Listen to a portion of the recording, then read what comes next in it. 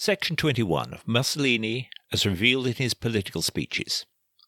Mussolini, as revealed in his political speeches, November 1914 to August 1923, by Benito Mussolini. Translated by Bernardo Caranta di Sanseverino. How Fascismo was created, its evolution and essence. Speech delivered at the Teatro Comunale of Bologna, 3rd April 1921. Bologna, the capital of the so-called Red Region of Emilia, a region thought to be lost to the Italian state as far as laws and authority were concerned, from the 2nd to the 4th of April, passed through truly memorable days.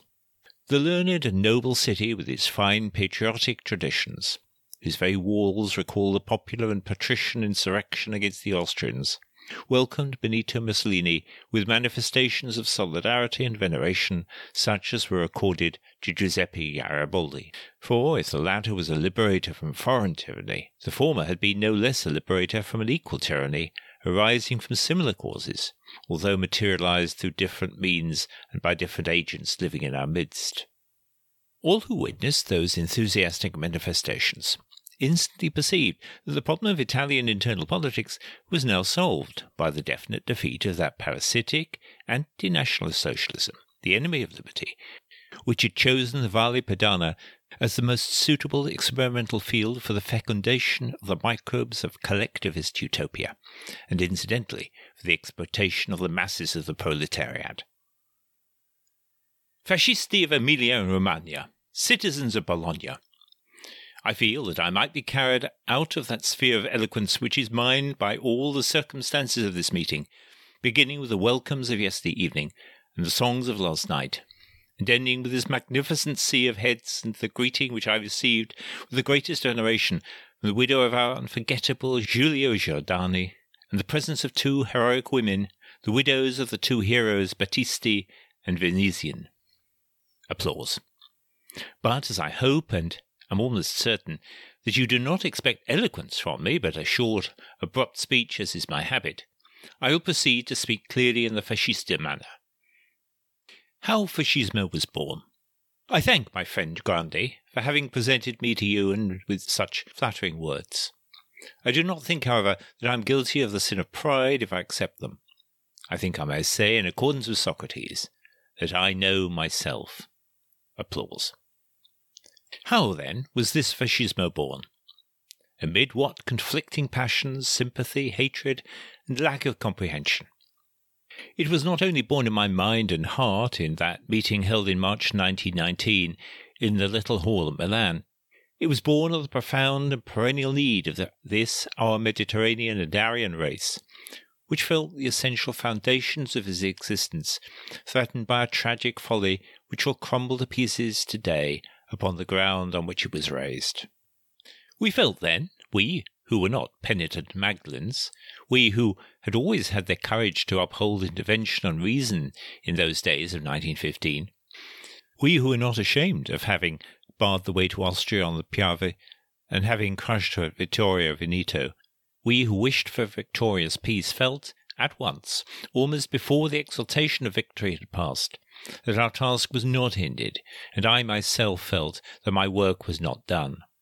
As a matter of fact, at every turn of events it was said that my task, and the task of the forces I lead, was accomplished. In May 1915, when the fascismo of revolutionary action had swept away all neutralists from the streets and squares of Italy, even in the smallest villages, it was said, Mussolini has no more to say to the nation. But when the tragic days of Caporetto came, and Milan was grey and ghastly for those who felt that if the Austrians passed and came to the city of the Cinque Giornate, it would be the end of Italy, then we felt that we still had a word to say. And again, after victory, when there arose the more or less democratic school of enunciation which was intent upon mutilating the victory, we fascisti had the supreme and unprejudiced courage to proclaim ourselves imperialists against all renunciation. That was the first battle, fought in the Theatre of the Scala in January 1919. But how did it happen? We had won, we had sacrificed the flower of our youth, and they came to us with bills of usury and extortion. They disputed with us the sacred boundaries of the country, And there were Democrats in Italy whose democracy consisted in imperialism for others, and no imperialism for us, who threw this ridiculous accusation at us because we intended that Italy should be bounded on the north by the Brenner, as she shall be while there is Italian blood in Italy. We intended that the eastern boundary should be at the Nervoso, because that is the just and natural confine of our country. And they accused us because we did not turn deaf ears to the appeal of Fiume, because we feel in our hearts the sufferings of our brothers in Dalmatia, because, in fact, we feel those bonds of race to be alive and vital which bind us not only to the Italians of Zara, Ragusa, and Cattaro, but also to those of the Canton Ticino and Corsica, to those beyond the oceans, to all that great family of 50 million men whom we wish to unite in the same pride of race. Applause. Already we have noticed the first signs of the socialist offensive. On 16th February, Milan was the witness, to the fear and terror of the trembling middle classes, of a procession of 20,000 Bolshevists, who, after having hymned Lenin from the top of the castle towers, proclaimed that the Bolshevist revolution was imminent. The pride of victory.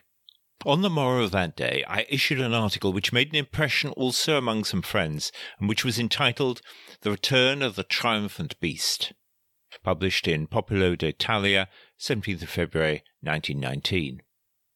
In it was said, "We are ready to dig trenches in the squares of Italy and set up barbed wire in order to win and fight to the last against the enemy." And the sabotage, begun with that parade, lasted all the summer. Also, in those days, we fascisti had the courage to defend certain actions which, measured by the standard of current morals, perhaps were indefensible. But, gentlemen, war is like revolution. It must be taken as a whole. Detail cannot and must not be gone into. But meanwhile, the campaign had its results upon the elections. 1,850,000 electors registered their vote with the symbol of the sickle and the hammer. 156 deputies were returned to the chamber. The catastrophe seemed imminent. Then I was fished out, a suicide of the waters, not by any means too limpid, of the old Naviglio. But one thing had been forgotten, our tenacious spirit and sometimes indomitable will. I, proud of my 4,000 votes, and those who saw me in those days know how immovably I accepted that electoral response, said, "The battle goes on," because I firmly believed that the day would come in which the Italians would be ashamed of the elections of 16th November, that the day would come in which the Italians would no longer elect in 2 cities that ignoble deserter whom I do not wish to name.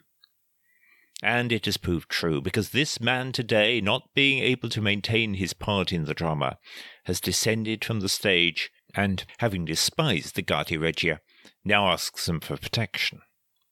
But has the growth of this movement of fascismo, this young, ardent, and heroic movement, finished yet? I, who vindicate the paternity of this, my creature so overflowing with life, feel sometimes that it has already overstepped the modest boundaries I laid down for it. Now we fascisti have a clear programme. We must move on, led by a pillar of fire, because we are slandered, not understood.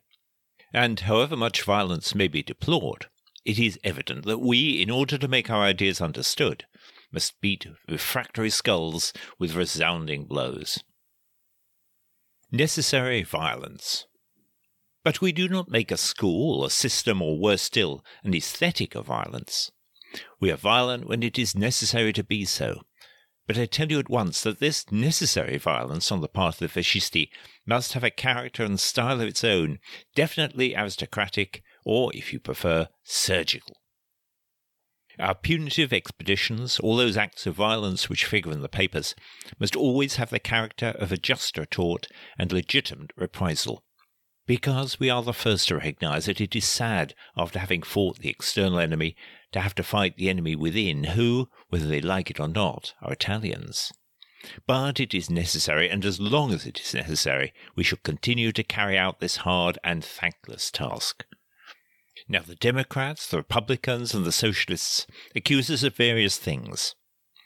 The Socialists, hitherto, have said that we were sold to the profiteers and the agrarians.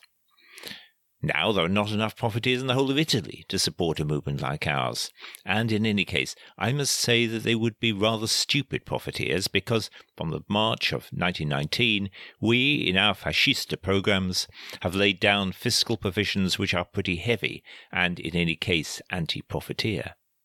The accusations of the Democrats are equally ridiculous, and also those of the Republicans. I cannot explain to myself why the Republicans are against a movement which has Republican tendencies like ours. I could understand them being against us if we were in favour of the monarchy. They say to us, "You have no preconceptions." We have not, and we are proud of it. But you must explain the phenomena of the anger and the incomprehension of the Socialists.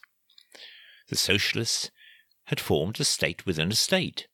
If this new state had been more liberal, more modern, nearer the old type, there would have been nothing against it.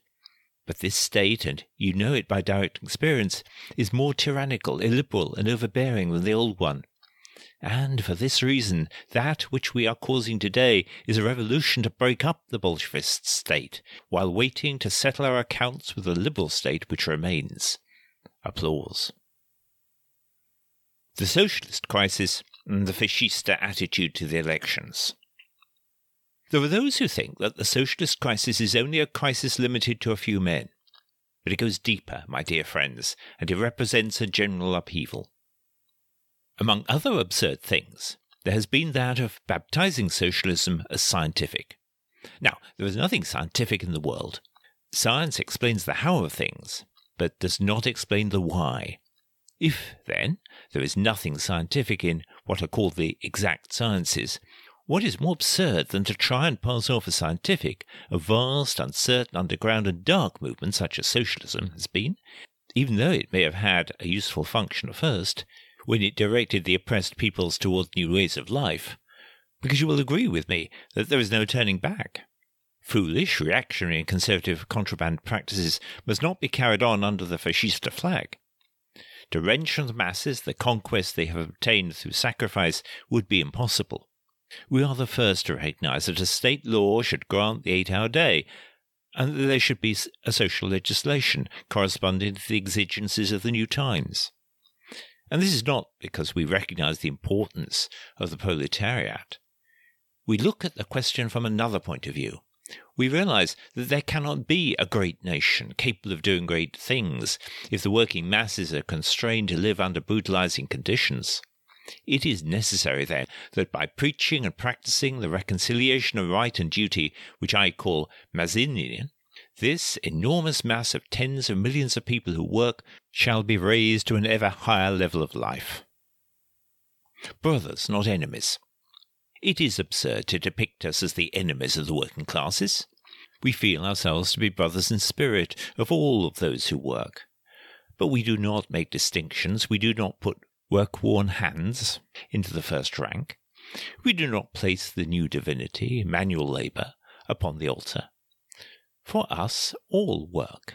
The astronomer who in his observatory consults the trajectory of the stars, the lawyer, the archaeologist, the student of religion, and the artist, if they are increasing by their work the sum total of spiritual wealth which is at the disposal of mankind. We wish to see the realization of a communion between spirit and matter, between the arm and the brain, the realization of the solidarity of the race.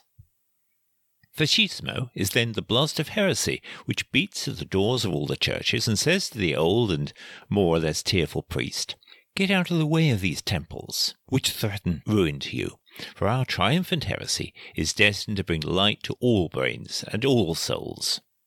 And we say to all men, great and small, upon the national political scene, make way for the youth of Italy, which wishes to affirm its faith and passion. And if you do not make way spontaneously, you will be overwhelmed in our universal punitive expedition, which is to collect all the free spirits of Italy and bind them together in a fascisio. Applause. We are now face to face with a fact, which is that of the elections. The chamber being old, and more than old, worn out, the protagonists of this semi-tragedy being tired and misled, it is time to make that new appeal to the electors which is imperative. Do you not feel that if the elections of 1919 had the character of sabotage, the elections of 1921 will be definitely fascista?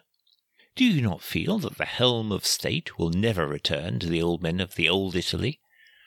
I received a message today on the strength of which I feel I can state that the difference, more or less artificially created, which existed between the defenders of Fiume, to whom we pay the homage of our gratitude, and us, her defenders at home, has no more raison d'être.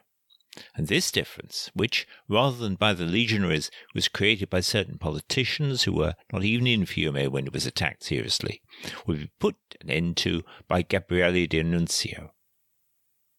The day consecrated to Fascismo. Another characteristic of Fascismo is pride of nationality. And in connection with this, I am pleased to tell you that we have already decided the Fascista Day. If the Socialists have May Day, if the Popular Party have 15th May, and other parties other days, we Fascisti will have one too, and it shall be the day of the birth of Rome, 21st April. Upon that day, in token of the eternity of Rome, in memory of that city which gave 2 civilizations to the world and will give a 3rd, we Fascisti will gather together, and the regional legions will file past in the Fascista order, which is neither military nor German, but simply Roman. We have abolished the procession and substituted this ancient form of manifestation, which imposes individual control on each participator, and order and discipline upon all. For we wish to introduce strict national discipline, without which Italy cannot become the Mediterranean and world nation of which we dream. And those who blame us for marching like the Germans must remember that it is not we who imitate the Germans, but they who imitate the Romans, for which reason it is we who go back to the original, who return to the Roman style, the Latin and Mediterranean style. We have no prejudices, because we are not a church, we are a movement. We are not a party, we are a band of free men. If anyone is tired of being fascista, there are 20 shops, 20 churches at whose doors to knock and ask for hospitality. We have not institutions either, we consider them superfluous. Ours is an army characterized by enthusiasm and voluntary discipline, and known above all not in the light of guardian of some party or faction, but as guardian of the nation. We are known for the love we bear to Italy, to her history and her civilization, as well as to her inhabitants and geographical constitution. Yesterday, while the train carried me to Bologna, I felt myself in harmony with all things and all men. I felt bound to this earth. I felt myself an infinitesimal part of that great river which flows from the Alps to the Adriatic. I recognized my brothers in the peasants, those peasants with the grave attitudes of those who work the soil. I saw myself in the blue sky, which awakened my inextinguishable passion for flight. I recognized myself in all the aspects of nature and man. And a profound prayer arose in my heart. It is the prayer that every Italian should make, when the sunrise illumines the sky, and the twilight descends over the earth. We, Italians of the 20th century, who have witnessed the great tragedy which has brought about the fulfillment of our nationality, we who carry in the depths of our souls the memory of the dead, who are our religion, we, citizens of Italy, shall make one oath, one single resolution, that we only shall be the modest but persevering builders of her present and future fortunes. Applause. End of section 21. Section 22 of Mussolini as revealed in his political speeches. The Italy we want within and her foreign relations. The 4 following speeches are undoubtedly the most important of this collection because they depict Mussolini as the polemic, the agitator, the warrior, the leader, travelling to his political maturity. In reading them, one recognizes the condottiero, who is quite sure of himself, who is near the end of his march, and is certain of reaching his final goal. Except for a gradually accelerating rhythm, proportionate to the precipitation of events, the tone of the 4 speeches is almost the same. There is no pause, no perplexity, nothing which might induce the reader to think of a change of direction, of a truce, of the relinquishing of the struggle.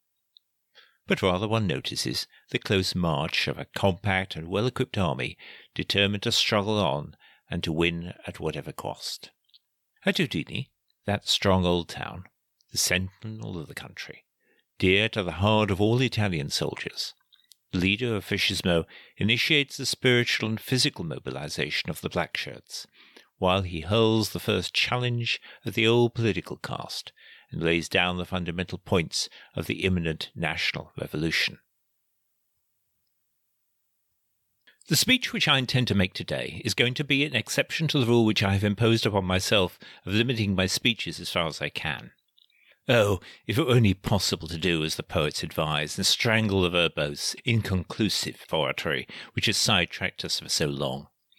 I am certain, or at any rate I hope, that you do not expect anything from me in a speech which is not eminently fascista, that is to say, straightforward, hard, bare facts. The unity of the country. Do not expect a commemoration of the 20th September. Certainly, the subject would be tempting, and there would be ample material for reflection in re-examining by what prodigies of immeasurable force, and through how many and how great sacrifices Italy has been able to achieve her not yet complete unity. I say not yet complete, because perfect unity cannot be spoken of until Fiume and Dalmatia and the other territories have come back to us, thus fulfilling the proud dream which we carry in our hearts. Instead, I ask you to consider that throughout the Risorgimento, which began with the first attempt at rebellion on the part of a small section of a cavalry regiment at Nola and ended with the breach of Porta Pia in 70, two forces were brought into play. One, the traditional and conservative force, of necessity rather stationary and sluggish, the force of the Savoy and Piedmont tradition; the other, the rebellious and revolutionary force, which sprang from the best elements among the bourgeoisie especially. And it was only as the result of the reconciliation and balancing of these two forces that we were able to realize the unity of the country. Perhaps something of the sort can be found today, and of this I should go on to speak later. Rome. Have you ever asked yourselves why the unity of the country is summed up in the symbol and name of Rome? We fascisti must forget the more or less ungrateful welcome we received at Rome in the October of last year. Otherwise we would show ourselves to be mean-spirited, and we must have the courage to own that part of the responsibility for what happened belongs to us, on account of some elements among us which were not on the high level the situation required. And Rome must not be confused with the Romans, with those hundreds of so-called fugitives of fascismo which are to be found at Rome, Milan, and other centres in Italy, who effectively arouse harmful anti-fascist feeling in the country.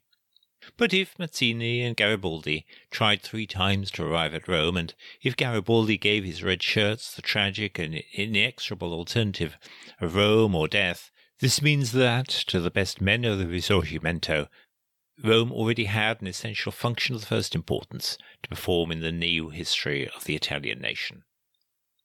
Let us then, with minds pure and free from animosity, lift up our thoughts towards Rome, which is one of the few spiritual cities which exist in the world.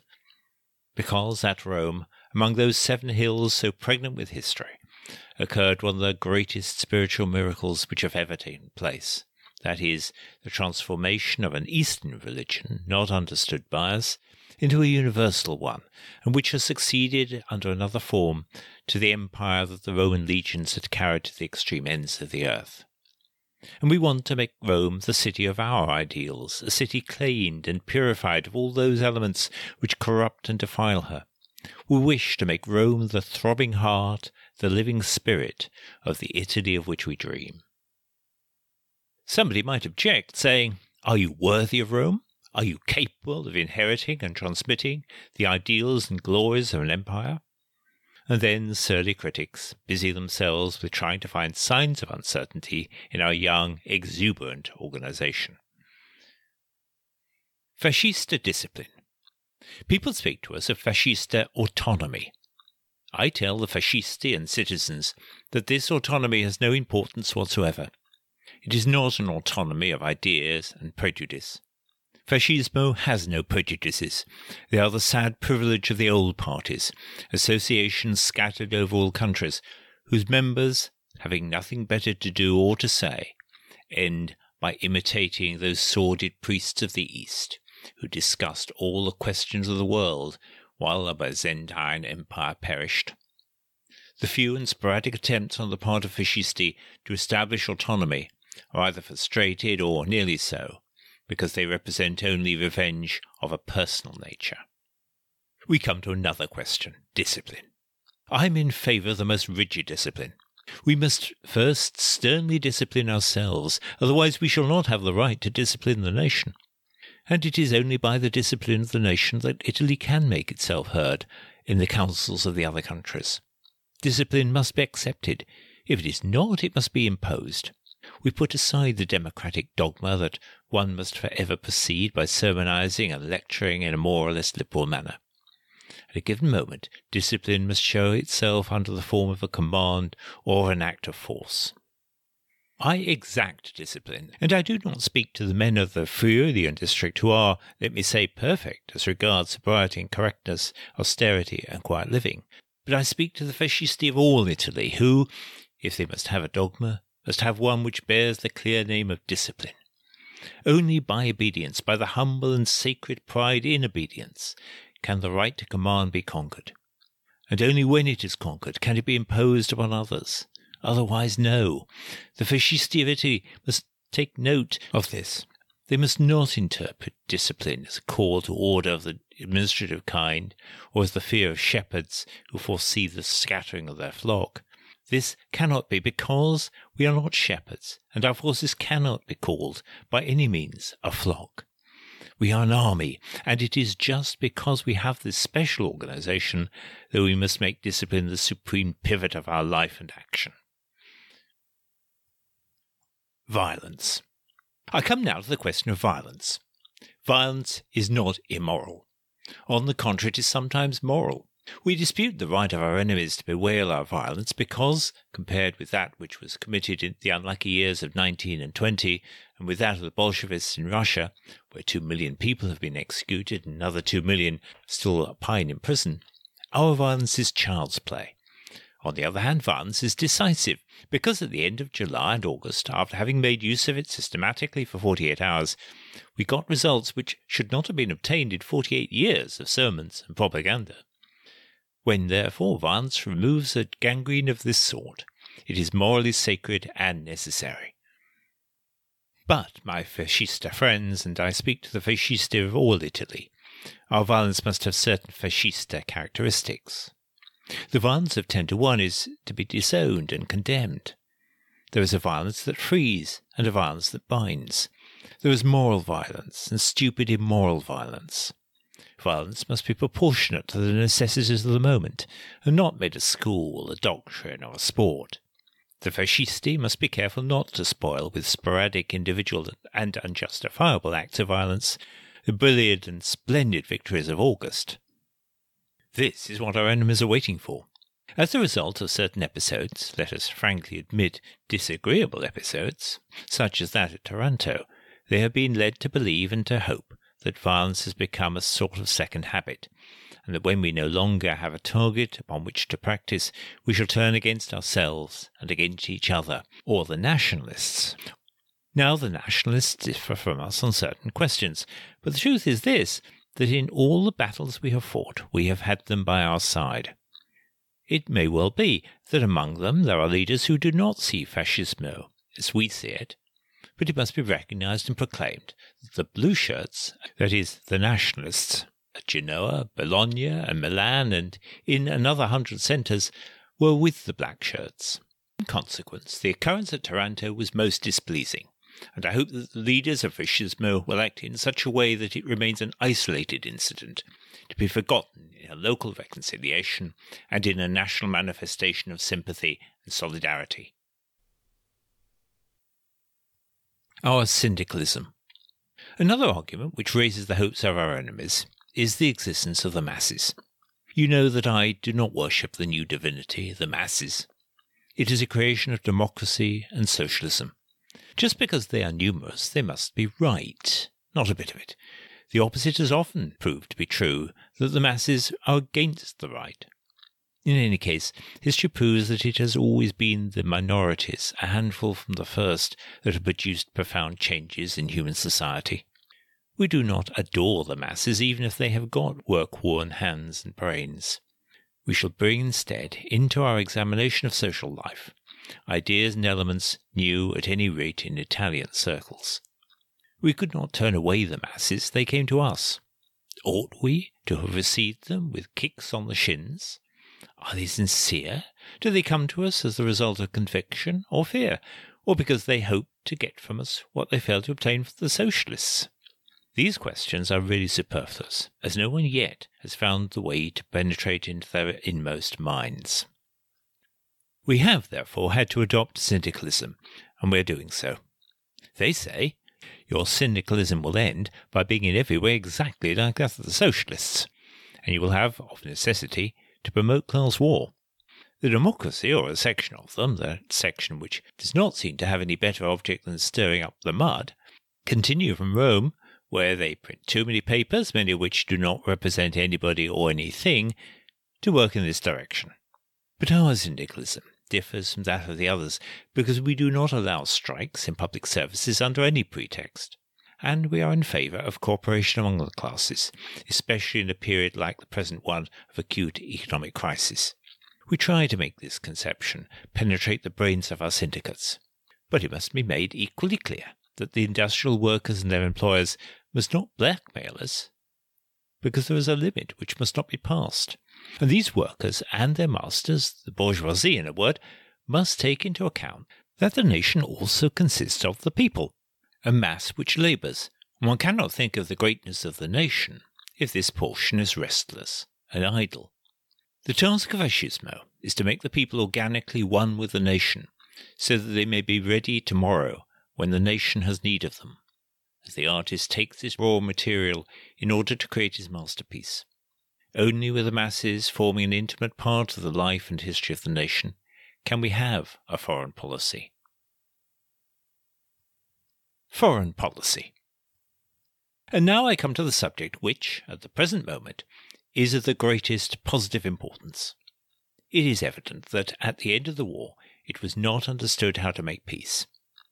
There were two alternatives, the peace of the sword and the peace of approximate justice. But under the influence of a pernicious democratic mentality, the peace of the sword was not made by occupying Berlin, Vienna, and Budapest. Neither has the approximate peace of justice been accomplished. Men, many of whom were ignorant of history and geography, and it seems that these famous experts who thus disarrange and rearrange the map of Europe at their will really know as little about it as their masters, have said, the moment the Turks give trouble to the English, we will suppress Turkey. But the moment that Italy, in order to become a Mediterranean power, ought to have the Adriatic as her inland gulf, we deny Italy her Adriatic rights. What is the result? The result is that this kind of treaty naturally falls to pieces before the others. But since everything depends upon the making up of these treaties, since they are all connected with each other, so the failure of the Treaty of Sèvres may possibly involve the failure of all the others. Moreover, if the position becomes more involved, you will see the indestructible Russian Cossack, who changes his name but not his nature, coming forward again. Who armed the Turkey of Kemal Pasha? France and Russia. Who may possibly arm Germany tomorrow? Russia.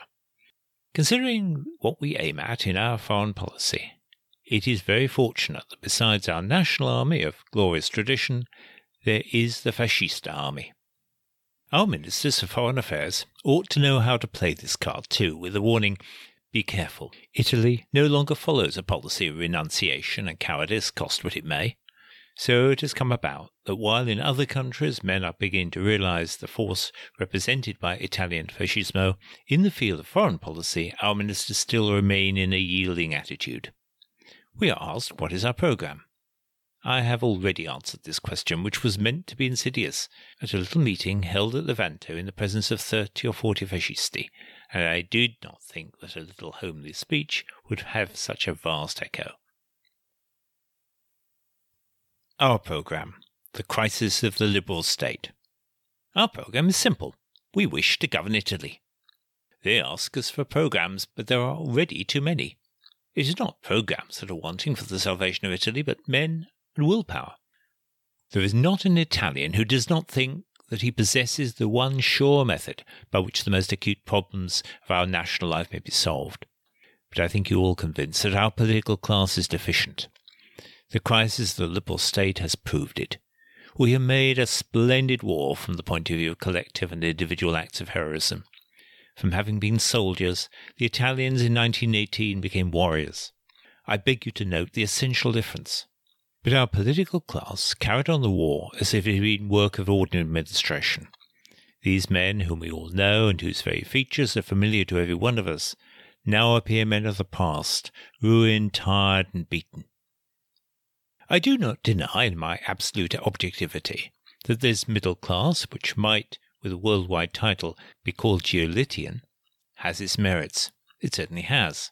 But today, when Italy is still under the influence of Vittorio Veneto, today, when Italy is bursting with life, vigour, and passion, these men, who are above all accustomed to parliamentary mystification, do not appear to us to be big enough for the situation. It is necessary, therefore, to consider how to replace this political class, which has of late consistently surrendered to that swollen-headed puppet, Italian socialism. I think that this replacement has become necessary, and that the more complete it is, the better. Certainly Fascismo, in taking the entire 47 millions of Italians under its care, will assume a great responsibility. It is to be foreseen that many will be disappointed, because, in any case, there is always disappointment sooner or later, whether things are accomplished or not. Friends, like the life of the individual, the life of the nation brings with it a certain amount of risk. One cannot hope to run forever on the Decauville track of daily regularity. At a given moment, both men and parties must have the courage to shoulder heavy responsibility and to adopt a daring policy. They may succeed, they may fail. But there are also unsuccessful attempts that suffice to ennoble and uplift for all time the soul of a movement such as Italian Fascismo. The question of regime, the monarchy, and Fascismo. I had intended to repeat the speech at Naples, but I think that I shall have other things to deal with there. Do not let us delay, therefore, about entering on the delicate subject of regime. Many of the controversies which were raised by the question of the nature of my tendencies are forgotten, and everybody is convinced that they were not formed suddenly, but represented a settled idea. It is always like that. Certain attitudes appear improvised to the general public, which is neither fitted nor obliged to follow the slow changes which take place in a restless spirit, desirous of making a profound examination of certain problems. But there is inward pain and toil, which is sometimes tragic.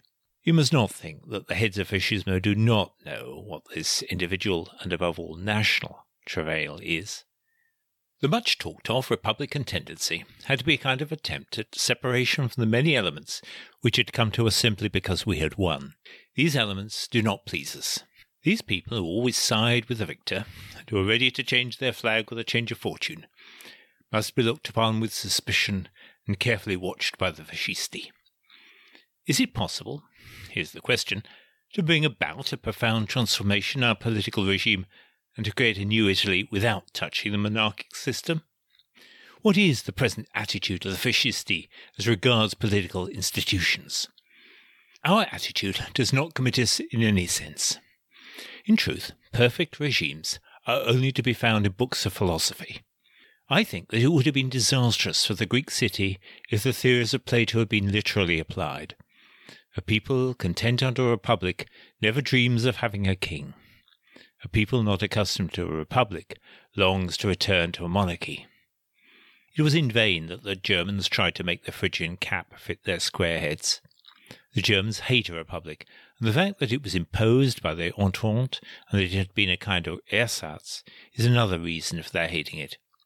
So that, generally speaking, political forms cannot be approved of or condemned forever, but must be examined from the point of view of their direct relation with the mentality, their economic condition, and the spiritual force of any particular people. A voice cries, "Long live Mazzini!" Now, I think that the regime can be largely modified without interfering with the monarchy. In reality, and I refer to the cry of my friend, the same Mazzini, a Republican and advocate of republicanism, did not consider his doctrines incompatible with the monarchic aspect of Italian unity. He resigned himself to it and accepted it. It was not his ideal, but the ideal cannot always be realized. We shall then leave the monarchic institution outside our field of action, which will have other great objects, because we think that a great part of Italy would regard with suspicion a change in the regime which was carried thus far. We should have regional separatism, perhaps, because it is always so. Today there are many indifferent to the monarchy, who tomorrow would be its supporters, and who would find highly respectable and sentimental reasons for attacking fascismo, if it had dared to aim at this target. I do not think that the monarchy has really any object in opposing what must now be called the fascista revolution. It is not in its interest, because by doing so it would immediately make itself an object of attack, in which case we could not spare it, because it would be a question of life or death for us. Those who sympathize with us must not withdraw into the shade. They must stay in the light. They must have the courage to remain monarchists. The monarchy would represent the historical continuity of the nation, a splendid task, and one of incalculable importance. On the other hand, the fascista revolution must also avoid risking everything. Some firm ground must be left, so that the people shall not feel that everything is falling to pieces, that everything must be begun again, because in that case the first wave of enthusiasm would be followed by a wave of panic. Now, everything is very plain. The social democratic superstructure must be destroyed. The state we want. We must have a state which will simply say, the state does not represent a party. It represents the nation as a whole. It includes all, is over all, protects all, and fights any attempt made against her inviolable sovereignty. This is the state that must arise from the Italy of Vittorio Veneto, a state which does not acknowledge that the strongest power is right, which is not like the liberal state, which after 50 years of life was unable to install the temporary printing press so as to issue its paper when there was a general strike of printers.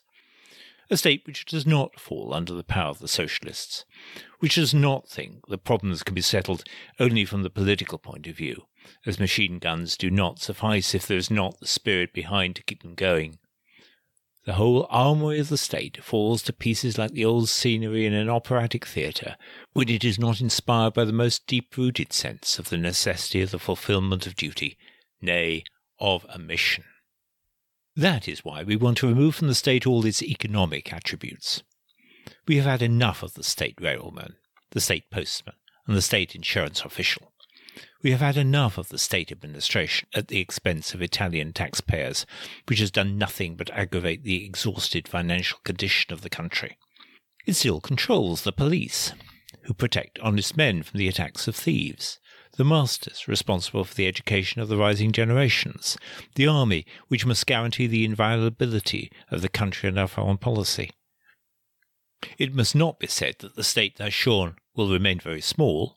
No, it will remain very great, because it will still have all the spiritual dominion, having given up only material power. Citizens, I have placed my ideas before you as a whole. It is enough, to my mind, for you to individualize them. To friends and enemies. If this mentality of ours was not sufficient, there are our methods. There is our daily activity, which we do not mean to give up. The watching at the same time that it is not carried to extremes, that it does not overreach itself and so harm fascismo. But when I say these words, I say them with intention, because if fascismo was a movement like all the rest, the attitude of the individual or of the group would have a relative importance. But blood has been shed for our movement, and this must be remembered when there are attempts at autonomy and lack of discipline. The recent dead must be thought of before all things. It must be remembered that such autonomy and lack of discipline serve to arouse the miserable instincts of the socialists, who, though subdued, still secretly hatch plots for revenge, a revenge which we shall prevent by collective action and the avoidance of bloodshed. After all, the Romans were really right. If you want peace, you must show yourself prepared for war. Those who are not prepared for war do not have peace, and are defeated into the bargain. So we say to all our enemies, it is not enough for you to go planting the tricolour all over the place. We wish to see you put to the proof. You will have a little while to undergo a sort of spiritual and political quarantine. Your leaders, who might again infect us, must be sent where they can do no harm. Only by thus avoiding the lure of the mistaken idea of quantity shall we succeed in saving the quality and the spirit of our movement, which is no ephemeral one, since it has already lasted 4 years, equal in this tempestuous century to 40. Our movement is still in its prehistoric period and in process of formation. Its real history begins tomorrow. All that Fascismo has accomplished thus far has been negative. Now it must begin to reconstruct. In this way its force, its spirit, and its nobility will appear. Friends, I am sure that the fascisti officers will do their duty. I am sure, too, that the men will do theirs. Before proceeding to the great task, we must make an inexorable selection from the rank and file. We cannot carry useless impedimenta. We are an army of velites with a rear guard of solid territorials. We do not wish to have untrustworthy elements amongst us. I salute Udine, this dear old Udine to which I am bound by so many memories. Many generations of Italians who were the flower of our race have passed by its broad ways. Many of its young men now sleep their last sleep in the little isolated cemeteries of the Alps or beside the Isonzo, now once again the sacred river of Italy. Men of Udine, fascisti, Italians, take upon yourselves the spirit of these our unforgettable dead, and make of it the burning emblem of our immortal country. Loud applause. This speech was delivered 20th September 1922. End of section 22. Section 23 of Mussolini as revealed in his political speeches. 25th September 1922. The Piave and Vittorio Veneto mark the beginning of New Italy. Speech delivered at Cremona, 25th September 1922. Before 40,000 contadini, set free from the social clerical yoke, who marched past in military order and closely following battalions. The leader's eloquence is roused and elated, so that one seems to hear the very sound of joy bells ringing in his speech. Fasciste and working men of Cremona and the provinces. As so often happens, reality has surpassed the most brilliant expectations. Your meeting, Fasciste of Cremona, is the most impressive that I have yet attended. I have come among you to tell you how completely I am with you, from your fine leader, Roberto Farinacci, to the last man in your ranks. Prolonged applause. Here in times long past great ideas were conceived. This was the birthplace of democracy, which had a period of glory before it became crippled and enfeebled by the influence of socialism. And in spite of the profound differences of opinion which divided us after the war, I must call to remembrance another noble figure of your fruitful land. I speak of Leonida Bisolati. Frantic applause. Those who, as the result of being led into false ideas by incorrect information, talk about agrarian slavery, ought to come here and see with their own eyes this crowd of genuine workers, people with shoulders broad enough and arms strong enough to bear the weight of the increasing fortunes of the nation. Applause.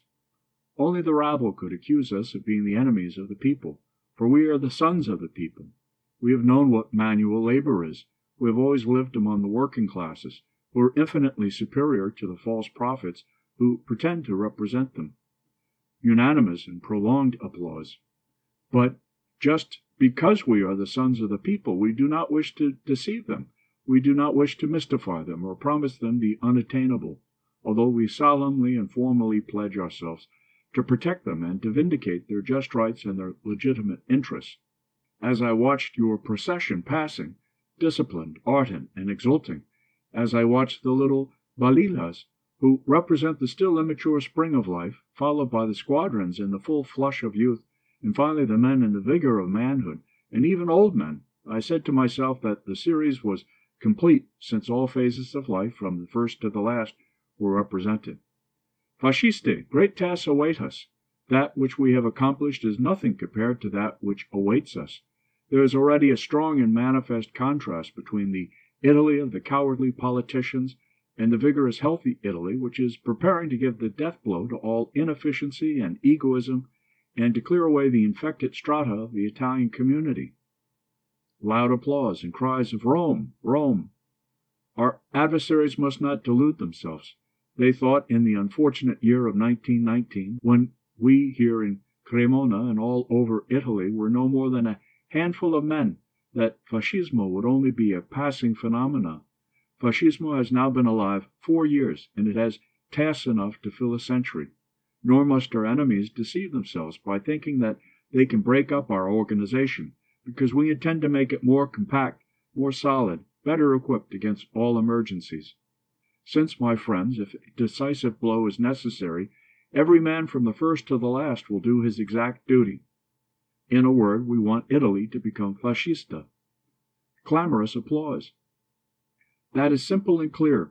We want Italy to become fascista because we are tired of seeing her governed by men whose principles are continually wavering between indifference and cowardice. And above all, we are tired of seeing her looked upon abroad as a negligible quantity. What is that feeling which stirs you when you hear the song of the Piave? It is that the Piave does not mark an end. It marks a beginning. Hear, hear. It is from the Piave. It is from Vittorio Veneto. It is from our victory, even if it was mutilated by a mistaken diplomacy, that our standards move on. It was on the banks of the Piave that the march was begun that cannot stop until Rome is reached. Enthusiastic applause. And there are no obstacles, either of men or things, that can prevent us from arriving there. I wish to thank you, Fascisti of Cremona and people of this city, for your reception. I know and like to think that it is not to me personally that you pay this honor, but to the ideal, our cause, which has been sanctified by so much bloodshed by the flower of Italian youth. In embracing my old friend, Farnacci, I mean to embrace all the Fascisti of Cremona, to the cry of Long live Italy! Long live Fascismo! Enthusiastic applause. End of section 23. Section 24 of Mussolini as revealed in his political speeches. Section 24. 6 October 1922. The Fascista dawning of New Italy. Speech delivered at Milan at the Chiesa on 6 October 1922. At the seat of the local Fascista group, Antonio Chiesa, Mussolini pays his tribute to the memory of her two dead who fell, as Garibaldi fell, during the days of August, and then devotes himself to the analysis of a well-matured plan, strategic and tactical, for the coming battle. I agreed to come and speak to the Chiesa group this evening for 3 reasons. First, sentimental, second, personal, and third, political. For the sentimental reason, because I wish to pay the tribute of my admiration and profound devotion to our unforgettable and magnificent fallen, Meloni, Tonoli, and Crespi, the first 2 of your squad and the last of the Solro. I remember them perfectly. Then I agreed also because of the way in which this group has interpreted this meeting. Lastly, in view of the general attitude of suspense all over Italy at this moment, I did not wish to let the opportunity slip for defining certain points, a definition which is necessary in these difficult times through which we are passing. You feel, to judge from your silent and austere bearing, that if the flesh is corruptible, the spirit is immortal. You feel that here in this little hall this evening the spirits of our fallen are still with us. We feel their presence, because the soul cannot die, and they fell in the most heroic action yet accomplished by the Fascismo in the 4 years of its history. Many times when the Fascisti have gone forth to destroy with fire and sword the haunts of the cowardly social communist delinquents, they have only seen the backs of the flying enemy. But the members of the Chiesa squad and the 2 fallen, whom we remember, and all the squadrons of the Milanese Fascio went to the assault of the officers of the Avanti as they would have attacked an Austrian trench. They had to scale the walls, break through barbed wire, burst open doors, and face the leaden hail which the enemy poured forth from their weapons. This is heroism. This is violence. This is the violence of which I approve and which I uphold, and which Fascismo and I speak to the Fascisti of all Italy ought to make hers.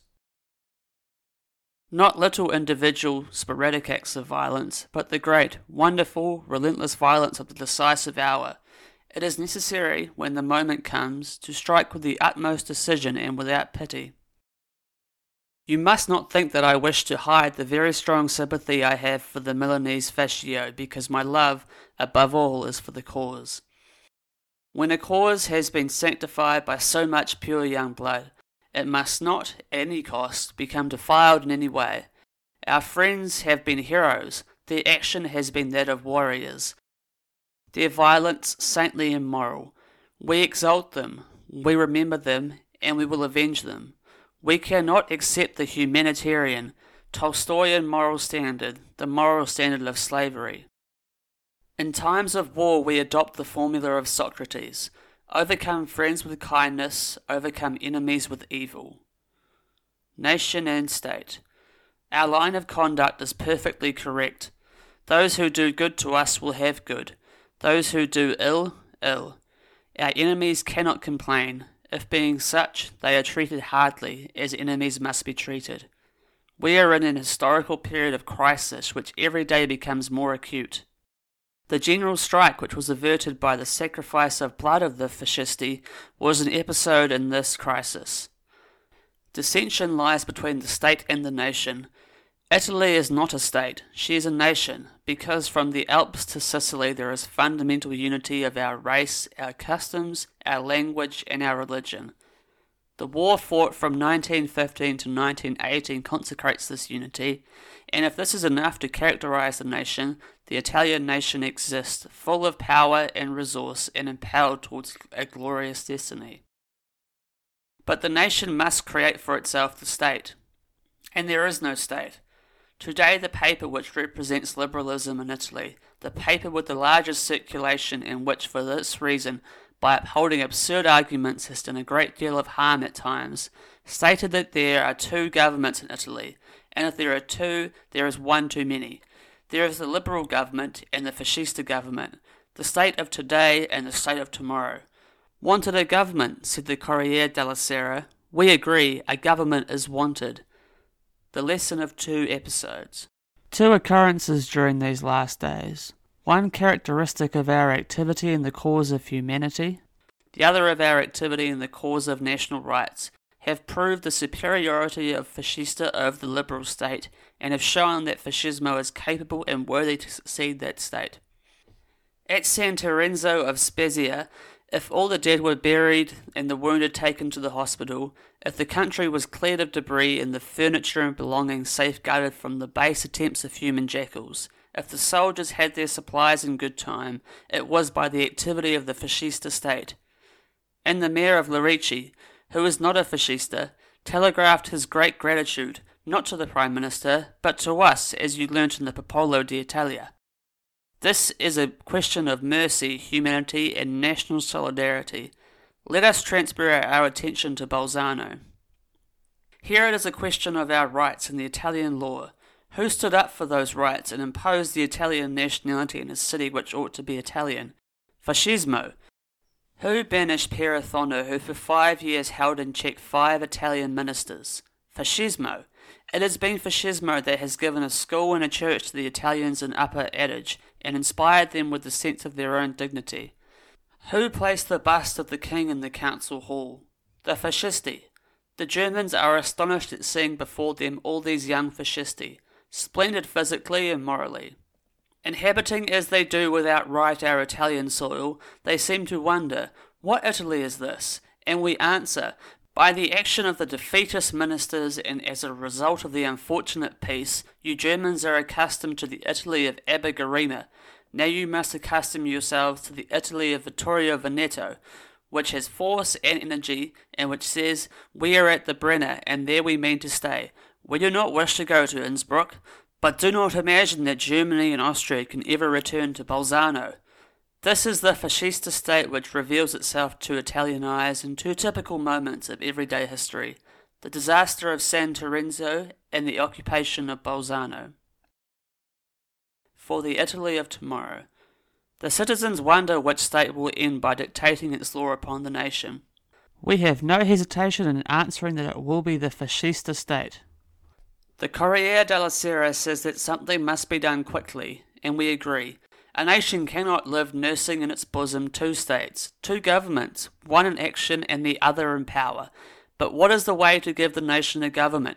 I say government, because when we say state we mean something more. We mean the spirit and not merely the inert and transitory form. There are two ways, gentlemen. If the whole of Rome was not suffering from softening of the brain, they would summon Parliament at the beginning of November, and having passed the bill for electoral reform, make an appeal to the electors in December. Because the crisis for which the Corriere asks could not alter the situation. 30 crises in the Italian Parliament as it is today would mean 30 reincarnations of Signor Facta. If the government does not follow this path, gentlemen, we shall be obliged to take the other. You see, our tactics are now clear. When it is a question of assaulting the state, it is no longer possible to have recourse to little plots, of which the to be or not to be remains a secret to the last. We must give orders to hundreds and thousands of men, and it would be merely absurd to try to keep it secret. We play an open game. We leave our cards on the table until it is necessary to lift them, and we say, there is an Italy which you liberal leaders no longer understand. You do not understand it because your mind works on old-fashioned lines. You do not understand it because parliamentary policy has killed your spirit. The Italy which has come from the trenches is strong and full of life. Fascismo, the bourgeoisie, and the proletariat. It is an Italy which deserves to begin a new period of history. There exists, therefore, a dramatic contrast between the Italy of yesterday and our Italy. The conflict appears inevitable. It is a question now of developing our forces, summoning all our energies and strength, so that the conflict shall end in victory for us. And as a matter of fact, upon that score there can be no doubt. Now the liberal state is a mask behind which there is no face. It is a scaffolding behind which there is no building. There is force, but there is no spirit behind them. All those who ought to uphold it feel that it is approaching the extreme limits of incompetence, impotence, and absurdity. On the other hand, as I said at Udine, we do not wish to stake everything on the game, because we do not present ourselves as the saviours of humanity, nor do we promise anything special to the people. We may even impose greater discipline and more sacrifices upon them, and we shall make no difference between the proletariat and the bourgeoisie, because there is an infected proletariat, just as there is a bourgeoisie still more infected. There is a part of the proletariat that must be chastised in order that it may be redeemed afterwards, and there is a part of the middle class which detests us and tries to throw our lines into confusion, which finances anti-fascista slander, which has hitherto ignobly courted the anti-national forces, and for which I do not feel 1 ounce of pity. We are surrounded by enemies, and those who are our open foes, and who belong to the Bolshevist parties, have now perfected themselves in the art of ambush and assassination. A warning. But there are other insidious enemies who try to harm fascismo under cover of the tricolour and other similar emblems, who try to insinuate themselves into our movement and to create simulacra of organisations in order to weaken us, just at the time when it is most necessary for us to remain united. Now I must say that if we do not have mercy upon those who attack us from behind hedges, neither shall we have mercy upon those who attack us thus insidiously. When the clock of history strikes the hours, we must speak as the peasants do, simply, sincerely, and loyally. We have no great obstacles to overcome, as the nation is waiting for us. The nation hopes in us and feels itself represented in us. Certainly we cannot promise to plant the tree of liberty in the squares. We cannot give liberty to those who would profit by it to assassinate us. The short-sightedness of the Free State lies in this, that it gives freedom to all, including those who use this freedom to overthrow it. We shall not give this universal liberty, not even if it assumes the garb of immortal principles. Finally, it is not electoral subterfuges which divide us from democracy. If people wish to vote, let them vote. Let us all vote until we are sick of it. Nobody wants to suppress universal suffrage. Policy needed. But we shall carry out a severe and reactionary policy. We are not afraid of doing so. If the representative organs of democracy say that we are reactionary, it does not offend us, because what distinguishes us from Democrats is mentality and spirit. History does not follow a given itinerary. It is made up of contrasts and all kinds of vicissitudes. There are no centuries which are all light, and no centuries which are all darkness. It is not possible to transport fascismo out of Italy, as Bolshevism has been transported out of Russia. The Italians can be divided into three categories: the indifferent, who will stay at home; the sympathetic, who will have freedom of movement; and the antagonistic, who will have their freedom restricted. We shall make no promises. We shall not give ourselves out as missionaries who bring the revealed truth. But I do not think that our enemies will place serious obstacles in our way. Bolshevism is defeated. Look at the Congress of Rome. What a pitiful sight! When the leader of a Congress behaves like the lawyer of Busto, then you understand that we are upon the bottom rung of the ladder. There was one socialism, today there are four, and there is a tendency towards further divisions. And not only this, but each of these divisions claims to represent the authentic party. It is no wonder that the proletariat scatters, discouraged and disgusted by the attitude of socialism. As I have already said, the day of socialism is not only past. As a party, its philosophies and doctrines no longer stand. The Italians and the Western peoples in general must burst with logical criticism the grotesque bubble of international socialism. Perhaps, looking at things from a historical point of view, it is a struggle between the East and the West, between the chaotic, fatalistic East, look at Russia, and us, we the people of the West, who cannot be carried away by fights of metaphysics, and require hard concrete realities. Let us flee from imitations. Italians cannot be mystified for long by Asiatic doctrines, which are absurd and criminal in their practical application. This is the essence of Italian fascismo, which represents a reaction against the Democrats who would have made everything mediocre and uniform and tried every way to conceal and to render transitory the authority of the state, from the supreme head to the last usher in the law courts. Consequently, everybody from the king to the lowest official has suffered from this false conception of life. Democracy thought to make itself indispensable to the masses, and did not understand that the masses despise those who have not the courage to be what they ought to be. Democracy has taken elegance from the lives of the people, but fascismo brings it back.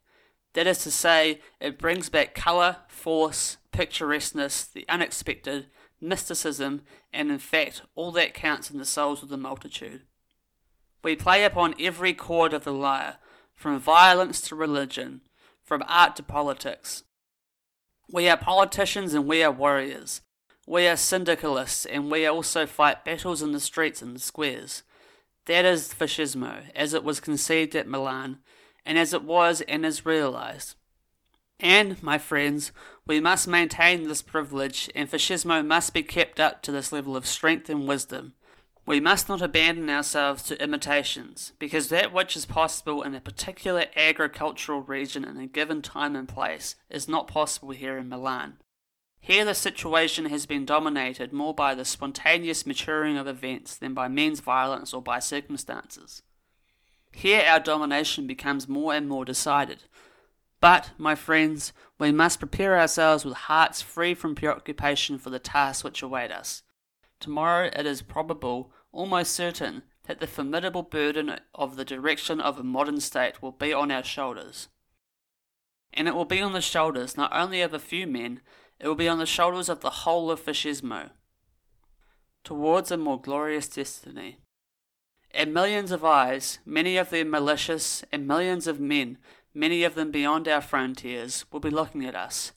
They will want to see how we are organized, how justice is administered in the fascista state, how honest people are protected, how we deal with the problems of the school and the army. And the wrongdoing of any man, his error and his shame, will react upon the whole organization of the state, and of necessity upon the fascismo. Have you, my friends, realized how formidable is the task which awaits you? Are you spiritually prepared for it? Do you think that enthusiasm alone is enough? Because it is not enough. It is necessary because it is a primitive and fundamental force in human nature. It is impossible to do anything not inspired by intense passion or religious mysticism, but that is not enough. Together with these must work the reasoning forces of the brain. I think that in the case of a general crisis, fascismo would have all that was necessary to impose itself and to govern, not according to the ideas of demagogism, but according to the ideas of justice, and then, by ruling the nation well, by leading her towards a more glorious destiny, by conciliating the interest of all classes without increasing the hatred of one and the selfishness of another, by uniting the Italian people to face the world task, by fulfilling with patience this hard encyclopedian task, we shall inaugurate, thus, a really great period in Italian history. Thus will our dead be made immortal, and their names written in the gold book of fascista aristocracy. We shall point them out to the rising generation, to the children who are growing up and who represent the eternal spring of life. We shall say, great was the effort and hard the sacrifice, and pure was the blood that was shed, and it was not shed to safeguard the interests of individuals, class or caste. It was not shed in the name of materialism. It was shed in the name of an ideal, of all that is most noble, beautiful and generous in the human soul. With the example of our dead before you, I ask you to remember to be worthy of their sacrifice, and to examine daily your own activity. Friends, I have faith in you. You have faith in me. In this mutual trust is the guarantee and certainty of our victory. Long live Italy. Long live fascismo. Honour and glory to the martyrs of our cause. Loud applause. End of section 24. Section 25 of Mussolini as revealed in his political speeches. Section 25. 26th October 1922. The moment has arrived when the arrow must leave the bow or the cord will break. Speech delivered at Naples, 26th October 1922. At this, the final stage of the pilgrimage of the ever-swelling ranks of Italian youth, where the first trenches dug in preparation for the imminent assault of the black shirts, Mussolini in the morning, as politician, hurls his vehement reproach against the three black souls, the ministerial exponents of anti-fascista reaction. In the afternoon he shows himself in the guise of a warrior, and, wearing the colours of Rome on his breast, contemplates thoughtfully his 50,000 faithful crusaders in Piazza Plebiscito, who shout with one insistent voice, "To Rome, to Rome." Fascistian citizens, it may be, or rather it is almost certain, that my eloquence will disappoint you, accustomed as you are to the impetuosity and rich imagery of your own orators. But since I realize my incapacity for rhetoric, I have decided to limit myself, when speaking, to plain necessity. We have gathered together here at Naples from every part of Italy to perform an act of brotherhood and love. We have with us our brothers from the borderland of betrayed Dalmatia, men who do not mean to yield. Applause and cries of "Long live Italian Dalmatia." There are also the fascisti from Trieste, Istria, and Venetia Tridentina, fascisti from all parts of northern Italy, even from the islands, from Sicily and Sardinia, all come together to affirm quietly and positively the indestructibility of our united faith, which means to oppose strongly every more or less masked attempt at autonomy or separatism. 4 years ago the Italian infantry, made great through 20 years of work and hardship, the Italian infantry in which the sons of your country were so largely represented, burst from the Piave and, having defeated the Austrians, surged on towards the Isonzo, and only their foolish democratic conception of the war prevented our victorious battalions from marching through the streets of Vienna and the highways of Budapest. Applause. From Rome to Naples. A year ago at Rome, at one time, we found ourselves surrounded by a secret hostility, which had its origin in the misunderstandings and infamies characteristic of the uncertain political world of the capital. Hear, hear! We have not forgotten all of this. Today we are happy that all Naples, the city which I call the big safety reserve of the nation, applause, welcomes us with a sincere and frank enthusiasm, which does our hearts good, both as men and Italians. For this reason I request that not the smallest incident of any kind shall disturb this meeting, for that would be a mistake, and a foolish one. I demand also, as soon as the meeting is over, that every fascista not belonging to Naples shall leave the town immediately. All Italy is watching this meeting, because, and let me say this without false modesty, there is not a post-war phenomenon of greater interest and originality in Europe or the world than Italian fascismo. You certainly cannot expect from me what is usually called a big speech. I made one at Udine, another at Cremona, a third at Milan, and I am almost ashamed to speak again. But in view of the extremely grave situation in which we find ourselves today, I consider this an appropriate opportunity to establish the difficult points of the problem in order that individual responsibilities may be settled. The moment has arrived, in fact, when the arrow must leave the bow, or the cord, too far stretched, will break. Applause. The solving of the problem. You remember that my friend Lupi and I placed before the chamber the alternatives of this dilemma, which is not only fascista but also national, that is to say, legality or illegality, parliamentary conquest or revolution. By which means is fascismo to become the state? For we wish to become the state. Well, by 3rd October I had already settled the question. When I asked for the elections, when I ask that they shall take place soon and be regulated by reformed electoral law, it is clear to everyone that I have chosen my path. The very urgency of my request shows that the tension of my spirit has arrived at breaking point. To have or not to have. Understood, this means to hold or not to hold the key to the solution of the whole Italian political crisis. The request came from me, but it also came from a party consisting of a formidably organised mass, which includes the rising generations in Italy and all the best, physically and morally, of the youth of the country, and from a party, too, which had a tremendous following among the vague and unstable public. But, gentlemen, there is more. This request was made upon the morrow of the incidents of Bolzano and Trento, which had made plain to all eyes the complete paralysis of the Italian state, and revealed at the same time the no less complete efficiency of the fascista state. Well, in spite of all this, the inadequate government at Rome puts the question on the footing of public safety and public order. What we have asked the government. The whole question has been approached in a fatally mistaken manner. Politicians ask what we want. We are not people who beat about the bush. We speak clearly. We do good to those who do good to us, and evil to those who do evil. What do we want? Fascisti? We have answered quite simply. The dissolution of the present chamber, electoral reform, and elections within a short time from now. We have demanded that the state shall abandon the ridiculous neutral position that it occupies between the national and the anti-national forces. We have asked for severe financial measures and the postponement of the evacuation of the 3rd Dalmatic Zone. We have asked for 5 portfolios as well as for the Commission of Aviation.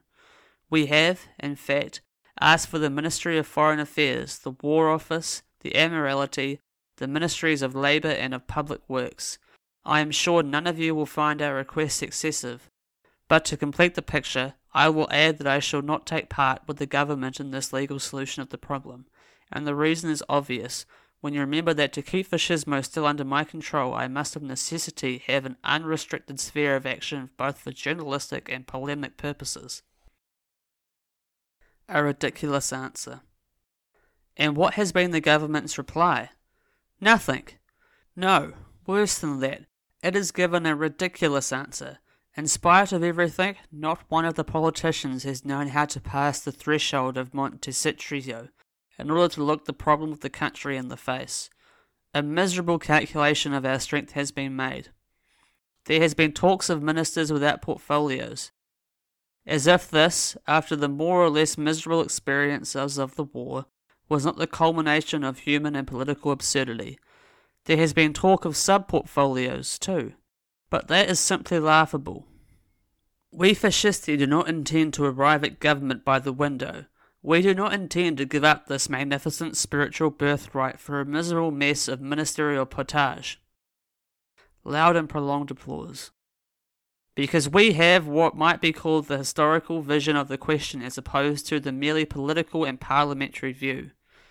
It is not a question of patching together a government with a certain amount of life, but of including in the liberal state, which has accomplished a considerable task which we shall not forget, all the forces of the rising generation of Italians which issued victorious from the war. This is essential to the welfare of the state, and not of the state only, but to the history of the nation. And then, a question of strength. Then, gentlemen, the question not being understood within its historical limits asserts itself and becomes a question of strength. As a matter of fact, at turning points of history, force always decides when it is a question of opposing interests and ideas. This is why we have gathered firmly organized and strongly disciplined our legions, because thus, if the question must be settled by a recourse to force, we shall win. We are worthy of it. It is the right and duty of the Italian people to liberate their political and spiritual life from the parasitic incrustation of the past, which cannot be prolonged indefinitely in the present, as it would mean the death of the future. Applause. It is then quite natural that the government at Rome should try to divert and counteract the movement, that it should try to break up the fascista organization and to surround us with problems. These problems have the name of the monarchy, the army, and pacification. The acceptance of the monarchy. I have already said that the discussion, abstract or concrete, of the good and evil of the monarchy as an institution is perfectly absurd.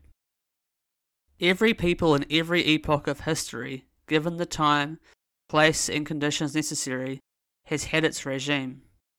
There is no doubt that the unity of Italy is soundly based upon the House of Savoy. Loud applause. There is equally no doubt that the Italian monarchy, both by reason of its origin, development, and history, cannot put itself in opposition to the new national forces. It did not manifest any opposition upon the occasion of the concession of the Charter, nor when the Italian people, who, even if they were a minority, were a determined and intelligent minority, asked and obtained their country's participation in the war. Would it then have reason to be in opposition today, when fascismo does not intend to attack the regime, but rather to free it from all those superstructures that overshadow its historical position and limit the expansion of our national spirit? Our enemies in vain try to keep this alleged misunderstanding alive. Fascismo and democracy. The Parliament, gentlemen, and all the paraphernalia of democracy have nothing in common with the monarchy. Not only this, but neither do we want to take away the people's toy, the Parliament. We say toy because a great part of the people seem to think of it in this way. Can you tell me else why, out of 11 millions of voters, 6 millions do not trouble themselves to vote? It might be, however, that if tomorrow you took their toy away from them, they would be aggrieved. But we will not take it away. After all, it is our mentality and our methods that distinguish us from democracy. Democracy thinks that principles are unchangeable when they can be applied at any time or in any place and situation. We do not believe that history repeats itself, that it follows a given path, that after democracy must come super-democracy. If democracy had its uses and served the nation in the 19th century, it may be that some other political form would be best for the welfare of the nation in the 20th. Well said. So that not even fear of our anti-democratic policy can influence the decision in favour of that continuity of which I spoke just now. The Army. As regards the other institution in which the regime is personified, the Army knows that when the ministry advised the officers to go about in civilian clothes to escape attack, we, then a mere handful of bold spirits, forbade it. Prolonged applause. We have created our ideal. It is faith and ardent love. It is not necessary for it to be brought into the sphere of reality. It is reality insofar as it is a stimulus for faith, hope, and courage. Our ideal is the nation. Our ideal is the greatness of the nation, and we subordinate all the rest to this.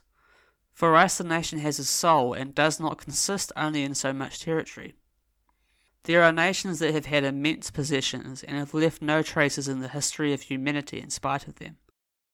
It is not only size that counts, because, on the other hand, there have been tiny, microscopic states that have left indelible marks in the history of art and philosophy. The greatness of a nation lies in the aggregation of all these virtues and all these conditions. A nation is great when its spiritual force is transferred into reality. Rome was great when, from her small rural democracy, little by little, her influence spread over the whole of Italy. Then she met the warriors of Carthage and fought them. It was one of the first wars in history. Then, bit by bit, she extended the dominion of the eagle to the furthermost boundaries of the known world, but still, as ever, the Roman Empire is a creation of the spirit, as it was the spirit which first inspired the Roman legions to fight. Applause. Our syndicalism. What we want now is the greatness of the nation, both materially and spiritually. That is why we have become syndicalists, and not because we think that the masses by reason of their number can create in history something which will last. These myths of the lower kind of socialist literature we reject. But the working people form a part of the nation, and they are a great part of the nation, necessary to its existence both in peace and in war. They neither can nor ought to be repulsed. They can and must be educated and their legitimate interests protected. Applause. We ask them, do you wish the state of civil war to continue to disturb the country? No, for we are the first to suffer from the ceaseless Sunday wrangling with its list of dead and wounded. I was the first to try to bridge over the gap which exists between us and what is called the Italian Bolshevist world. How peace can be obtained. To prove this, I have just recently signed an agreement most gladly. In the first place because it was Gabriele D'Annunzio who asked me to, and in the second place because it was, as I thought, another step towards a national peace. But we are no hysterical women who continually worry themselves by thinking of what might happen. We have not the catastrophic, apocalyptic view of history. The financial problem which is so much talked about is a question of willpower. Millions and millions would be saved if there were men in the government who had the courage to say no to the different requests. But until the financial question is brought onto a political basis, it will not be solved. We are all for pacification, and we should like to see all Italians find the common ground upon which it is possible for them to live together in a civilized way. But, on the other hand, we cannot give up our rights and the interests and the future of the nation for the sake of measures of pacification that we propose with loyalty but which are not accepted in the same spirit by the other side. We are at peace with those who ask for peace, but for those who ensnare us and above all ensnare the nation, there can be no peace until after victory. A hymn to the Queen of the Mediterranean. And now, fascisti and citizens of Naples, I thank you for the attention with which you have listened to me. Naples gives a fine display of strength, discipline, and austerity. It was a happy idea that led to our coming here from all parts of Italy, that has allowed us to see you as you are, to see your people who face the struggle for life like Romans, and who, with the desire to rebuild their lives and to gain wealth through hard work, carry ever in their hearts the love of this their wonderful town, which is destined to a great future, especially if fascismo does not deviate from its path. Nor must the Democrats say that there is no need for fascismo here, as there has been no Bolshevism, for here there are other political movements no less dangerous than Bolshevism, and no less likely to hinder the development of the public conscience. I already see the Naples of the future endowed with an even greater splendour as the metropolis of the Mediterranean, and I see it together with Bari, which in 1805 had 16,000 inhabitants and now has 150,000, and Palermo, forming a powerful triangle, and I see fascismo concentrating all these energies, purifying certain circles and removing certain members of society, gathering others under its standards. And now, members of the Faggio of all Italy, lift up your flags and salute Naples, the capital of southern Italy and the Queen of the Mediterranean. End of section 25. Section 26 of Mussolini as revealed in his political speeches. Section 26. Part 5. Mussolini the Fascista Member of Parliament. 21st June 1921. Fascismo and the New Provinces.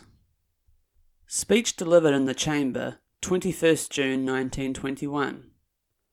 Honourable Mussolini, I am not displeased, gentlemen, to make my speech from the benches of the extreme right, where formerly no one dared to sit. I may say at once, with the supreme contempt I have for all nominalism, that I shall adopt a reactionary line throughout my speech, which will be, I do not know how parliamentary in form, but anti-socialist and anti-democratic in substance. Approval. In spite of this, I am audacious enough to affirm that I shall be listened to with advantage by all sections of the Chamber. In the first place by the Government, which will notice our position with regard to it. In the second place by the Socialists, who, after 7 years of changing fortunes, see before them, in the proud attitude of a heretic, the man they excommunicated from the Orthodox Church.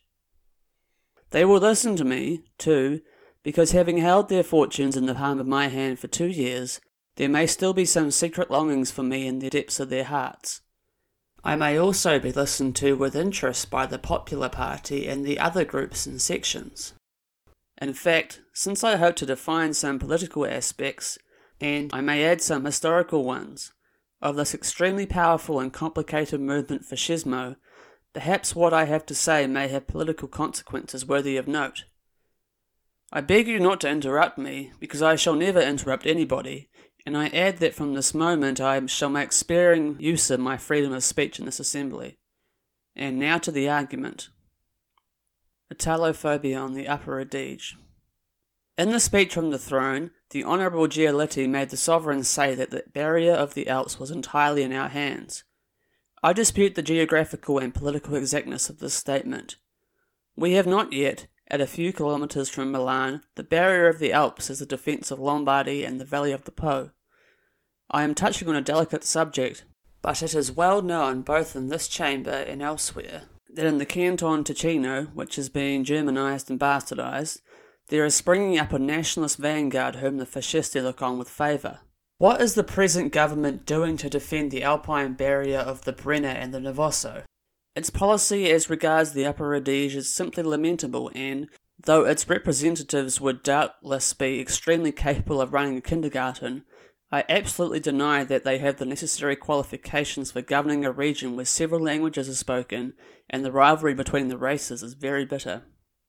The governor of Venetia Tridentina, for instance, has made a present of the constituency of Gorizia to the Slovaks and of 4 German deputies to the Italian Chamber, while the other belongs to that category of more or less respectable people who are slaves to one so-called immortal principle, which consists in maintaining that there is only one form of good government in the world, and that it is applicable to all peoples, at all times, and in all quarters of the globe. Allow me to put before the Chamber the results of a few personal inquiries I have made into the situation on the Upper Adige. The political anti-Italian movement on the Upper Adige is monopolised by the Deutsche Verband, an offspring of the Andreas Hoferbund, which has its centre at Munich, and claims that the German frontier is not at the pass of Salerno, but at the burn clause of Chiusa de Verona. Now the representative of whom I have just spoken is responsible for this German propaganda, because he has written the preface to a book which states that the natural boundaries of Germany are at the foot of the Alps toward the valley of the Po. In the first days of the military occupation, immediately after the armistice, this Italophobia was not possible.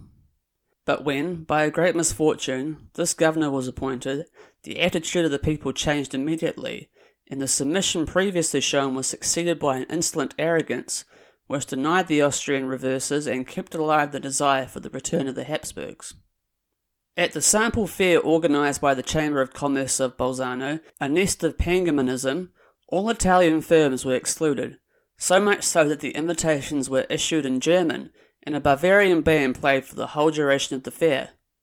I come now to the events of 24th April, when a fascista bomb, justly administered by way of reprisal, and for which I take upon myself the moral responsibility, loud applause and comments, marked the limit to which fascismo intended that the German movement should go. The demonstration of 24th April in the Tyrol was only a simultaneous manifestation to the plebiscite which had been summoned that day beyond the Brenner, because the Germans in the Upper Adige resort to these subtle tricks of making the same manifestations under different guises. In this way, when they publicly mourned the loss of the Upper Adige on this side of the Brenner, on the other they did the same for the fallen Austrian soldiers. When the fascisti presented themselves at Bolzano, they found the police helmeted and tasseled, and when they were arrested, the inquiry was entrusted to Count Breitenberg, a notorious member of the Deutsche Verband. I will not linger over the cases of Malmöter, because they are more like the chapters of a novel, but I cannot help mentioning one most curious episode. The Commissioner Morano went to the commune of Maya Alta and was received, not in the town hall, but in an old mansion house, where were gathered the mayor and the councillors. The Commissioner read the form of the oath, and the mayor and the councillors, sitting down immediately, put on their hats and burst out laughing. The Commissioner had hardly recovered from his surprise when the mayor rose to his feet and began a storm of abuse against the king, Italy, and the Commissioner, who, returning to Morano, requested the dismissal of this council.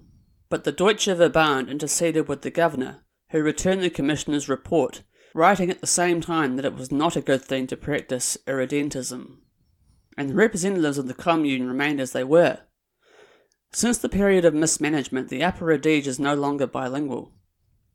The mayor himself refused to accept the evidence he had asked for concerning the events of 24th April, because they were written in Italian. These are small individual cases, but they serve to give an idea of the whole situation. At Maigret, the Italofo president of the Young Catholics Club turned out 2 young men because they presented their demands in Italian, saying that the language would not do for his office and telling them to keep it for themselves. And among all those competing for the office of President of the Court of Appeal of Redeemed Italian Trento, the one selected was a man who in 1915 had resigned his magistracy in order to receive as a Kaiserjäger, volunteer under the Austrian flag. Today this man administers justice in the name of Italy. Comments. If you imagine that the postal and telegraphic services in the Upper Adige are in Italian hands, you are much mistaken. The Deutsche Verband has control of all the communications and disposes of them at its pleasure. Although 24th April was a holiday, the Pangermans and the heads of the movement at Innsbruck were kept informed all along the development of events at Bolzano, while all communications with the civil and military authorities were cut and the town completely isolated from Trento and the rest of Italy for 24 hours. This is the situation. What the fascisti ask as regards the Upper Adige. Gentlemen of the government, as regards the Upper Adige, we ask you for these immediate measures. 1. The abolition of everything which reminds us of the Austro-Hungarian monarchy, even in outward form, because I wish to say to the House that it is useless to make compacts to prevent the return of the Habsburgs with the Austrian heirs, who are more Austrian than Austria, when we leave a great part of Austria intact within our own borders. 2. The dissolution of the Deutsche Verband. 3. The immediate dismissal of the 2 Italian governors. 4. The formation of a united province of Trento with the administration at Trento, and the strictest observance of the use of the 2 languages in every act of public administration. I do not know what measures will be adopted by the government in these cases, but I hereby declare, and I do so before the 4 German deputies that they may repeat it, and make it known beyond the Brenner, that there we are and there we mean to stay at all costs. Applause. Giolitti, Prime Minister and Minister of the Interior. Upon this we are all agreed. Applause. Mussolini. I note with pleasure the explicit declaration the Prime Minister has just made. End of section 26. Section 27 of Mussolini as revealed in his political speeches. 21st June 1921. The question of Montenegro's independence. The Honorable Mussolini. What is going to be our line of policy, in view of the vast field for disagreement which has been left by the peace treaty, or rather peace treaties, all over the world? I shall not touch upon the quarrel between Greece and Turkey, although inconceivable complications may result if it is true, as it is said, that Lenin is an ally of Kemal Pasha, and has already dispatched the advance guard of the Red Army to Asia Minor. Neither shall I speak of Upper Silesia, as I have not yet succeeded in defining the attitude of the government on this question. Egypt, again, I shall leave untouched, but I cannot hold my peace about the fate prepared for Montenegro. How is it that Montenegro has lost her independence? In theory, she has not lost it, but actually she lost it in October 1918. And yet Count Sforza said the independence of Montenegro was completely guaranteed, first by the Treaty of London of 1915, which presupposed her aggrandizement at the expense of Austria, and the restitution of Scutari; secondly, by the conditions laid down by Wilson for the Allies, which safeguarded her existence with that of Belgium and Serbia; and thirdly, by the decision of the Supreme Council of the Conference on January 1919, in which the right of Montenegro to be represented by a delegate at the Paris Peace Conference was recognized. Not only this, but when Franchet d'Espere entered Montenegro with Serb and French elements, he gave out that he was governing in the name of King Nicholas. When, however, King Nicholas, the court, and the government wished to return to Cetinge, France, in whose interest it was to create a powerful Yugoslavia to counterbalance Italy in the Adriatic, informed the Montenegrin government that she would have broken off all diplomatic relations had they done so. What attitude did Italy adopt in this difficult situation? The Honorable Federzoni spoke yesterday of a convention that became a scrap of paper, and it was this convention of 30th April 1919. In it, the relations between Italy and Montenegro are clearly established, and this is what it says. Following upon the agreement made between the Italian Minister for Foreign Affairs and the government of Montenegro, so there was a government still in 1919, represented by their Consul General at Rome, Commander Romanadovich, the Montenegrin government will form a nucleus of officers and troops drawn from the Montenegrin refugees. It will receive from the Italian government the necessary funds and money for the payment of the allowances of the officers and men. Other conditions follow, the last being the present convention cannot be altered without the common consent of both the Italian and Montenegrin governments. Now, this convention was destroyed after the death of King Nicholas. Signs of disaffection were noticed among the Montenegrin troops, and the commander asked for military aid from our government in order to proceed to the work of elimination. A commission was appointed, presided over by Colonel Vigevano. This commission, which was to save the Montenegrin army, was the chief cause of its disbandment. And not only this, on 27th May, the Italian Minister for Foreign Affairs told the Montenegrin government that the troops must be disbanded or no more funds would be forthcoming from Italy. And in this way, the Convention of 30th April 1919 was violated, because in it had been said that no alteration was to be made without the common consent of the two governments. And this decision had never been accepted by the Consul General at Rome, who represented the Montenegrin government. The fact is that the Italian minister had made use of the presence of the Montenegrin army in Italy for political purposes, thinking thereby to obtain better terms with Yugoslavia. This expectation not being realized, the Montenegrin army, at a given moment, was cast aside like a worn-out coat. The fact of the election of the constituent does not justify the tragic state of abandonment in which Italy left Montenegro, because only 20% of the electors voted, and of those only 9% in favor of annexation by Serbia. The Serbian authorities have introduced a real reign of terror in Montenegro, and have prevented the presentation of lists which might contain the names of candidates favorable to the independence of the country. But I hope Count Sforza will not think the question of Montenegro is a thing of the past. First, as he knows, the Montenegrin people are still in arms against the Serbs, and secondly, the Italian people are unanimous as regards this question. Even the socialists, and I say it to their honor, have several times declared in their papers that the independence of Montenegro is sacred. The universities of Padua and Bologna have pronounced in favor of her independence, while the Fascisti have presented a motion to this effect. The shameful page which signs the death warrant of the Montenegrin people must be redeemed by the adoption of our motion, because if you bring the question once more before the great powers, so that another plebiscite be summoned, I'm certain that, under conditions of liberty, anti-Serbian results will be returned. End of section 27. Section 28 of Mussolini as revealed in his political speeches, 21st June 1921, Denunzio and Fiume. The Honorable Mussolini. In the speech from the throne, the Alps which go down to the Brenner were spoken of. Now we wish to know if these Alps include Fiume or not. I deplore the fact that in this speech no notice was given to the action of Gabriele D'Annunzio and his legionaries. Applause. Without whom our boundaries today would be at Monte Maggiore instead of at the Nevoso. Such a reference would have been generous, as well as politically opportune. I do not intend to enlarge upon the sacrifice of Dalmatia. My honorable friend Federzoni spoke very eloquently on the subject yesterday, but I was surprised when in that same speech from the throne it was affirmed that Zara must be the advance guard of Italy on the opposite shores, because Zara is crushed between the Slav Sea and the Slav hinterland.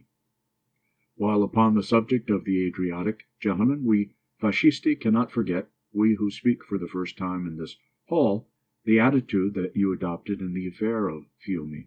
We cannot forget that you attacked Fiume, and that when on 28th December, General Ferrario said that he could not suspend the order for the bombardment that would have leveled that town to the ground, that general and the government that gave him the order compromised our national dignity more than a little.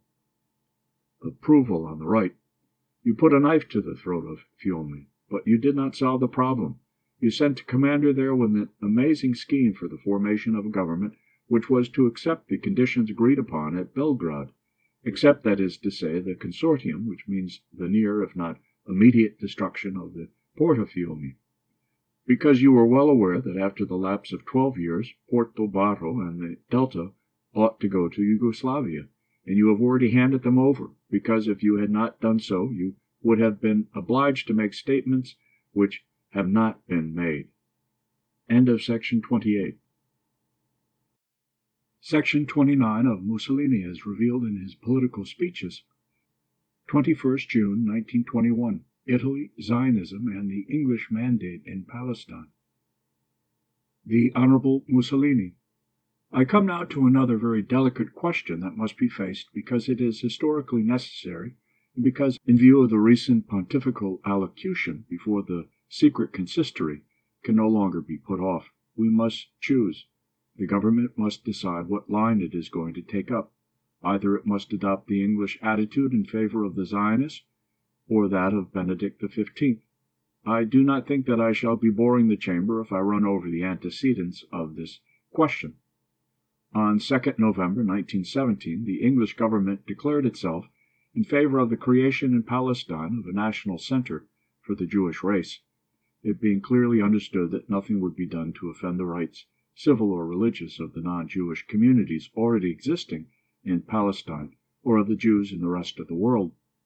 Later, the Allied powers agreed to this, and finally, in Article number 222 of the Peace Treaty, confirmed on 20th August at Sèvres, Turkey renounced all her rights in Palestine, and the Allied powers chose England as mandatory. Now it has come about that while the civilized nations of the West have not altered the common regime of liberty for the different religions, in Palestine just the reverse has happened, and this in particular because the administration of the state in embryo has been entrusted to the political organization of the Zionists. But there have been Arabs in Palestine for 10 centuries. There are 600,000 now and 70,000 Christians, while the Jews only number 50,000. In this way, an extraordinarily interesting situation has been created.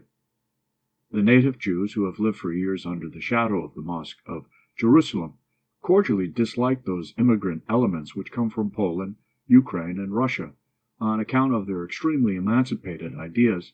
They have already divided into 3 sections, one of which, commonly known by its abbreviated name, MOPSI, being already inscribed in the Third International at Moscow as Communist Section. I wish to say, however, that no anti-Semitism, which would be new in this hall, must be read into my words. I recognize the fact that the sacrifices made by the Italian Jews during the war were considerable and generous. But now it is a question of examining certain political positions and of indicating what line the government might eventually adopt. An alliance between the Arabs and the Christians has now been established in Palestine, and a party formed at the Conference of Jaffa, which opposes by civil war all Jewish immigration. On the 1st and 14th of May, serious disturbances occurred which resulted in some hundreds of wounded and several deaths, including a writer of note. Now, according to the Bulletin des Comités des Délégations Juives, page 19, it appears that the text of the English mandate for Palestine must be submitted to the Council of the Society of the League of Nations in the next meeting at Geneva. I should wish the government in this delicate situation to accept the point of view of the Vatican. This is in the interest of the Jews, who, having fled from the pogroms of Ukraine and Poland, must not meet Arab pogroms in Palestine. Moreover, it is advisable that the Western nations should refrain from creating a painful legal position for the Jews, since tomorrow those same Jews, being citizen subjects of those states, might immediately form foreign colonies within them. End of section 29. Section 30 of Mussolini as revealed in his political speeches. 21st June 1921. The attitude of Fascismo toward communism and socialism. The Honorable Mussolini. I do not wish to enlarge upon the question of foreign policy, as I should then find myself out in the open, and I might ask the Minister for Foreign Affairs what Italy's position exactly is in the face of the formidable conflicts which loom upon the horizon of international politics. While Count Sforza is at the head of foreign affairs in Giolitti's cabinet, we Fascisti cannot but find ourselves among the opposition. Comments. I shall pass now to an examination of the position of Fascismo with regard to the various parties. Signs of attention, and I shall begin with the Communists. Communism, the Honorable Graziadei teaches me, springs up in times of misery and despair, when the total sum of the wealth of the world is much reduced.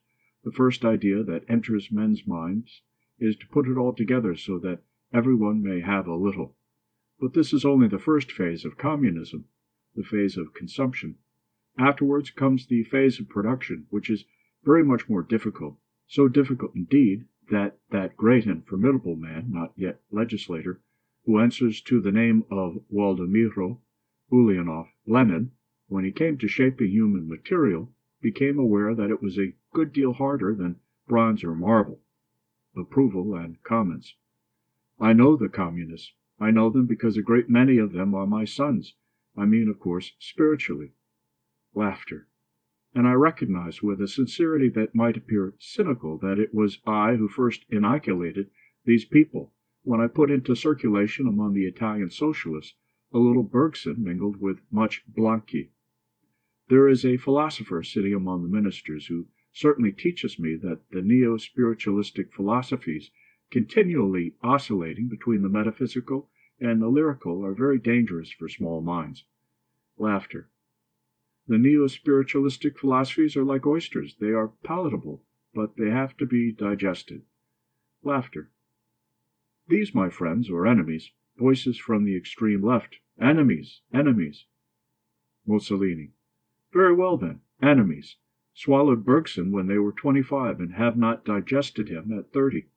I'm very surprised to see among the communists an economist of the standing of Antonio Graziadei, with whom I had great battles when he was a reformer and had thrown aside Marx and his doctrines.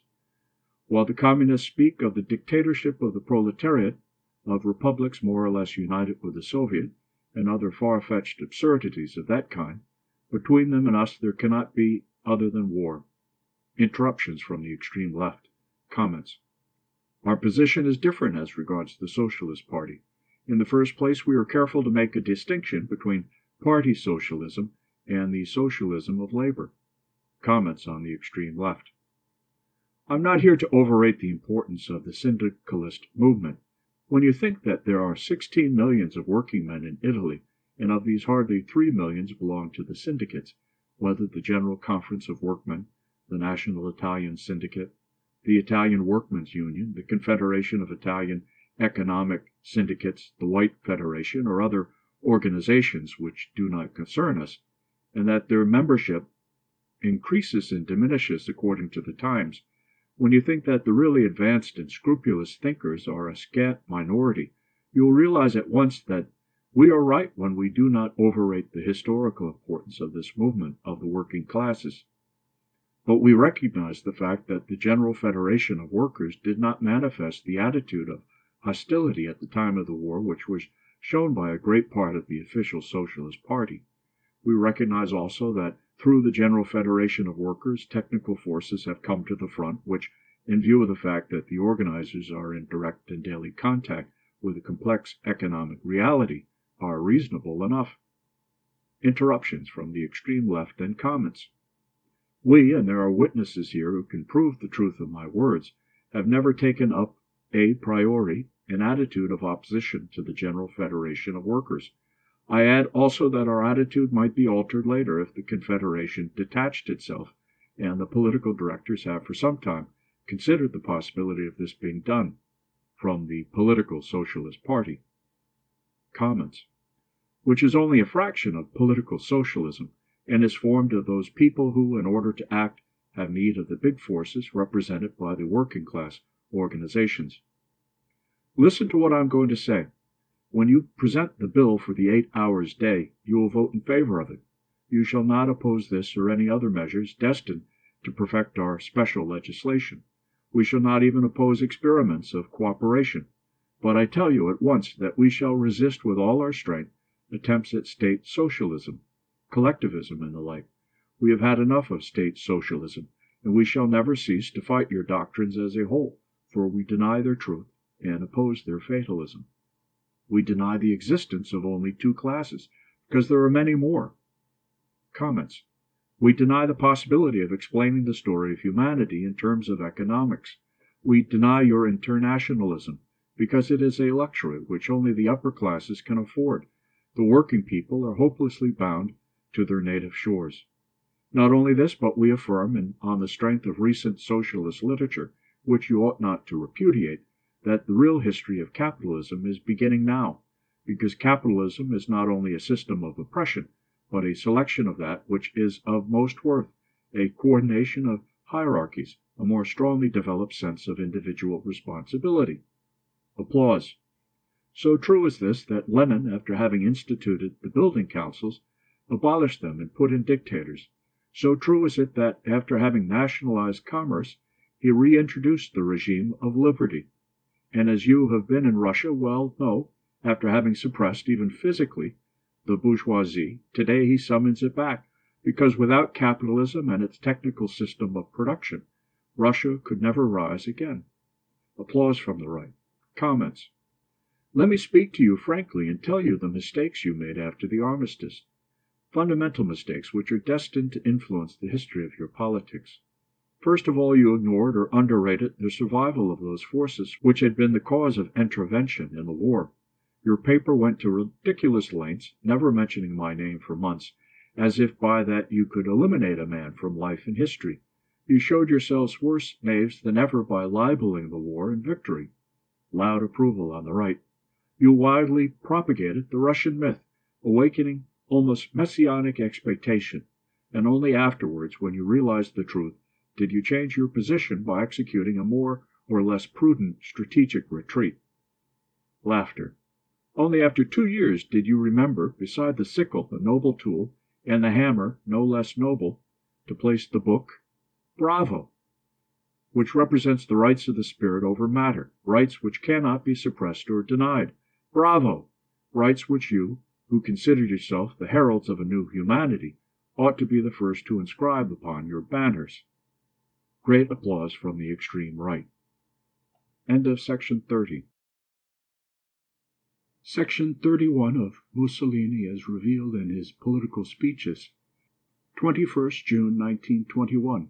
The attitude of Fascismo towards the Popular Party, the Vatican, and social democracy. The Honorable Mussolini. I come now to the Popular Party. and I wish to remind it first that in the history of Fascismo there are no invasions of churches, and not even the assassination of the monk Angelico Galassi, who was killed by revolver shots at the foot of the altar.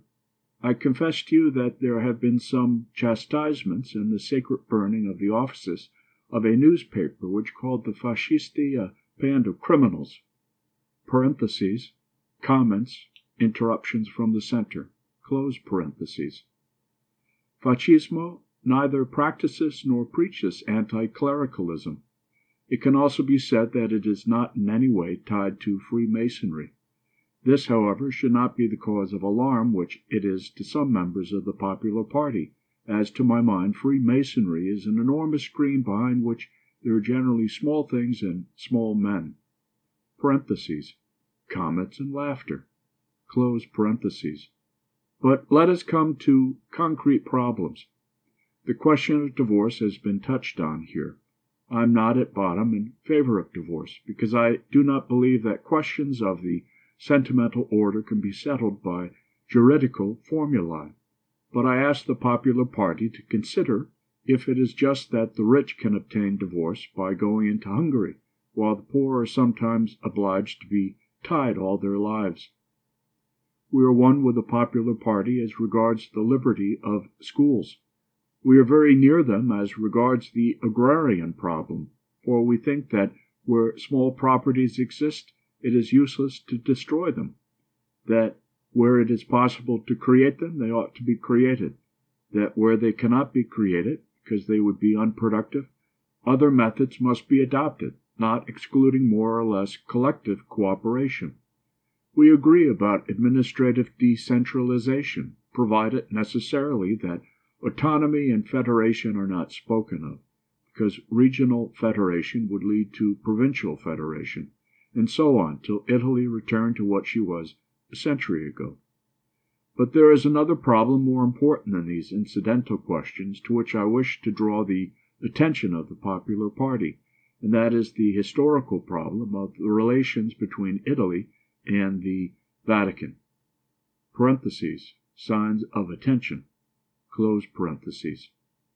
All of us who from 15 to 25 drank deep at the fountain of Carduchian literature learned to hate una vecchia Vaticana lupa cruenta, of which Carducci speaks, I think, in the Ode to Ferrara.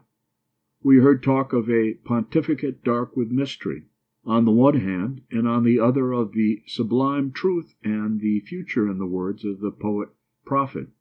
Now all this, confined to literature, may be most brilliant, but to us fasciste, who are eminently practical, it seems today more than a little out of date. I maintain that the imperial and Latin tradition of Rome is represented today by Catholicism. If, as Mommsen said 30 years ago, one could not stay in Rome without being impressed by the idea of universality, I both think and maintain that the only universal idea of Rome today is that which radiates from the Vatican. I am very disturbed when I see national churches being formed, because I think of the millions and millions of men who will no longer look towards Italy and Rome. For this reason I advance this hypothesis, that if the Vatican should definitely renounce its temporal ambitions, and I think it is already on that road, Italy ought to furnish it with the necessary material help for the schools, churches, hospitals, etc., that a temporal power has at its disposal, because the increase of Catholicism in the world, the addition of 400 millions of men who from all quarters of the globe look towards Rome, is a source of pride and of special interest to us Italians. The popular party must choose, either it is going to be our friend, our enemy, or neutral. Now that I have spoken clearly, I hope that some member of the party will do likewise. Social democracy seems to have a very ambiguous position. First of all, one wonders why it is called social democracy. A democracy is already necessarily social. We think, however, that this social democracy is a kind of Trojan horse which holds within it an army against whom we shall always be at war. End of section 31. Section 32 of Mussolini as revealed in his political speeches. Part 6. Mussolini, the Fascista Prime Minister, 16th November 1922. A new Cromwell in the Parliament. Mussolini, the Fascista Prime Minister. We deem it superfluous to linger over a detailed analysis of the separate speeches delivered by Benito Mussolini after 1st November 1922, the day on which, by the will of the people, he rose fully equipped to the dignities and responsibilities of power. Foreigners are to a great extent ignorant of the origin, the character, and the evolution of the Fascista movement, owing to the lack of literature on the subject outside Italy. They have, however, already had the means of appreciating the qualities of strength, balance of mind, and foresight revealed from the very first by the Italian Fascista premier. Although European public opinion may be logically entitled to an attitude of reserve in the face of the crisis of evolution and renovation through which Italy is passing, it is certain that the young president of the Council, of humble birth, and risen to power by a remarkable combination of circumstances, romantic, daring, ingenious, tempestuous, stands now the principal figure in the arena of world politics. A new Cromwell in the Parliament. Speech delivered in the Chamber, 16th November, 1922. Honorable Mussolini. Honorable members, signs of great attention. I perform today in this hall an act of formal deference towards you for which I do not expect any special gratitude.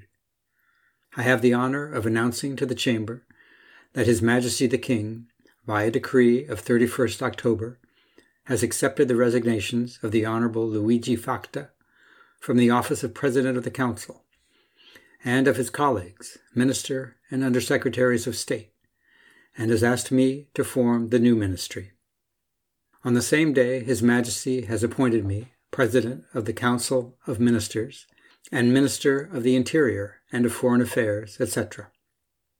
For too many years, crises in the government took place and were solved by more or less tortuous and underhand maneuvers, so much so that a crisis came to be regarded as a regular scramble for portfolios, and the ministry was caricatured in the comic papers. Now, for the second time in the brief space of 7 years, the Italian people, or rather the best part of it, has overthrown a ministry and formed for itself an entirely new government from outside, regardless of every parliamentary designation. The 7 years of which I speak lie between the May of 1915 and October of 1922. I shall leave to the gloomy partisans of super-constitutionalism the task of discoursing, more or less plaintively, about all this. I maintain that revolution has its rights, and I may add, so that everyone may know, that I am here to defend and give the greatest value to the revolution of the black shirts, inserting it intrinsically in the history of the nation as an active force in development, progress, and the restoration of equilibrium. Loud applause from the left. I could have carried our victory much further, and I refused to do so. I imposed limits upon my action, and told myself that the truest wisdom is that which does not forsake one after victory. With 300,000 young men, fully armed, ready for anything, and almost religiously prompt to obey any command of mine, I could have punished all those who have slandered the fascisti and thrown mud at them. Approval on the right. I could have made a bivouac of this gloomy grey hall. I could have shut up Parliament and formed a government of fascisti exclusively.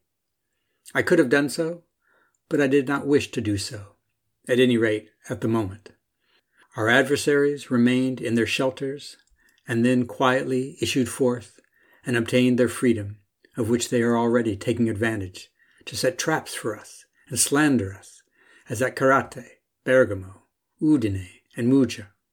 I have formed a coalition government, not with the intention of obtaining a parliamentary majority, with which at the moment I can perfectly well dispense, but in order to gather together in support of the suffering nation all those who, over and above questions of party and section, wish to save her. From the bottom of my heart, I thank all those who have worked with me, both ministers and undersecretaries. I thank my colleagues in the government who wish to share with me the heavy responsibilities of this hour.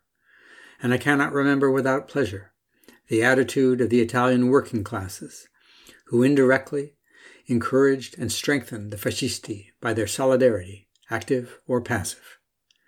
I believe also that I shall be giving expression to the thoughts of a large part of this assembly, and certainly of the majority of the Italian people, if I pay a warm tribute to our sovereign, who, by refusing to permit the useless reactionary attempts made at the 11th hour to proclaim martial law, has avoided civil war and allowed the fresh and ardent fascista current, newly arisen out of the war and exalted by victory, to pour itself into the sluggish main stream of the state. Cries of "Long live the King!" The ministers and a great many deputies rise to their feet and applaud. Before arriving here, we were asked on all sides for a program. It is not, alas, programs that are wanting in Italy, but men to carry them out. All the problems of Italian life, all, I say, have long since been solved on paper, but the will to put these solutions into practice has been lacking. The government today represents that firm and decisive will. End of section 32. Section 33 of Mussolini as revealed in his political speeches. Section 33.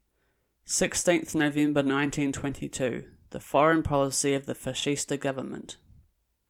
Same speech delivered in the chamber, 16th November 1922. Honourable Mussolini. Honourable members, our foreign policy is the business which chiefly concerns us at the present moment. I shall speak of it at once, as I think that what I am going to say will dispel many apprehensions. I shall not touch upon all the questions connected with the subject, because, in this sphere, as in all others, I prefer actions to words. The fundamental principle upon which our foreign policy is based is that treaties of peace, once signed and ratified, must be carried out, no matter whether they are good or bad. A self-respecting nation cannot follow another course. Treaties are not eternal or irreparable. They are chapters and not epilogues in history. To put them into practice means to try them. If in the course of execution they are proved to be absurd, that in itself constitutes the possibility of a further examination of the respective positions. I shall bring before the consideration of Parliament both the Treaty of Rapallo and the agreements of Santa Margherita which are derived from it. Agreed that treaties, when once perfected and ratified, must be loyally carried out, I go on to establish another fundamental principle, which is the rejection of all the famous reconstructive ideology. We admit that there is a kind of economic union or interdependence among European countries. We admit that this economic life must be reconstructed, but we refuse to think that the methods hitherto adopted will succeed in doing so. Commercial treaties concluded between the two powers, the basis of the closest economic relations between nations, are of more value in the reconstruction of the European economic world than all the complicated and confused general plenary conferences, whose lamentable history everybody knows. As far as Italy is concerned, we intend to follow a policy which will be dignified and at the same time compatible with our national interests. Loud applause. We cannot allow ourselves the luxury of a policy of foolish altruism, or of complete surrender to the desire of others, though ut des, for Italy today has a new importance which must be reckoned with adequately, and this fact is beginning to be recognized beyond her boundaries. We have not the bad taste to exaggerate our powers, but neither do we wish to belittle them with excessive and useless modesty. My formula is simple: nothing for nothing. Those who wish to have concrete proofs of friendship from us must give us the same. Fascista Italy, just as she does not intend to repudiate treaties for many reasons, political, moral, and economic, does not intend, either, to abandon the Allies. Rome is in line with London and Paris, but Italy must assert herself and impose upon the Allies that strict and courageous examination of conscience which has not been faced by them from the time of the armistice up to the present day. Does an Entente still exist in the full sense of the word? What is the position of the Entente with regard to Germany and Russia? with regard to an alliance between these two countries? What is the position of Italy in the Entente, of the Italy who, not solely by reason of the weakness of her governors, lost strong positions in the Adriatic and the Mediterranean, who did not obtain any colonies or raw materials, who is literally crushed under the load of debts incurred in order to obtain victory, and whose most sacred rights, even, were held in question? In the conversations I intend to have with the Prime Ministers of England and France, I mean to face clearly and in its entirety the question of the Entente and Italy's position within it. As a result of this, alternatives will arise. Either the Entente, finding a way of settling her inward perplexities and contradictions, will become a really solid homogeneous body, with evenly distributed forces, with equal rights and equal duties, or her hour will have struck, and Italy, regaining her freedom of action, will turn loyally with a new policy to the work of safeguarding her interests. I hope that the first eventuality will be realised, particularly in view of the new uprising in the East and the growing intimacy between Russia, Turkey and Germany. But, however it may be, we must go beyond conventional phrases. It is time, in fact, to abandon diplomatic expedients, which are renewed and repeated at every conference, in order to deal directly with historical fact, by which alone it is possible to decide, one way or another, the trend of events. Our foreign policy, which aims at protection of our interests, respect of treaties and the settling of our position in the Entente, cannot be described as adventurous and imperialist, in the vulgar sense of the word. We want to follow a policy of peace that will not, however, be at the same time suicidal. In order to refute the pessimists who expected catastrophic results to follow upon the advent of the fascisti to power, it is enough to remind them that our relations with the Swiss are perfectly friendly, and that a commercial treaty, already in the process of formation, will further contribute towards strengthening them when it is completed. That they are perfectly correct as regards Yugoslavia and Greece.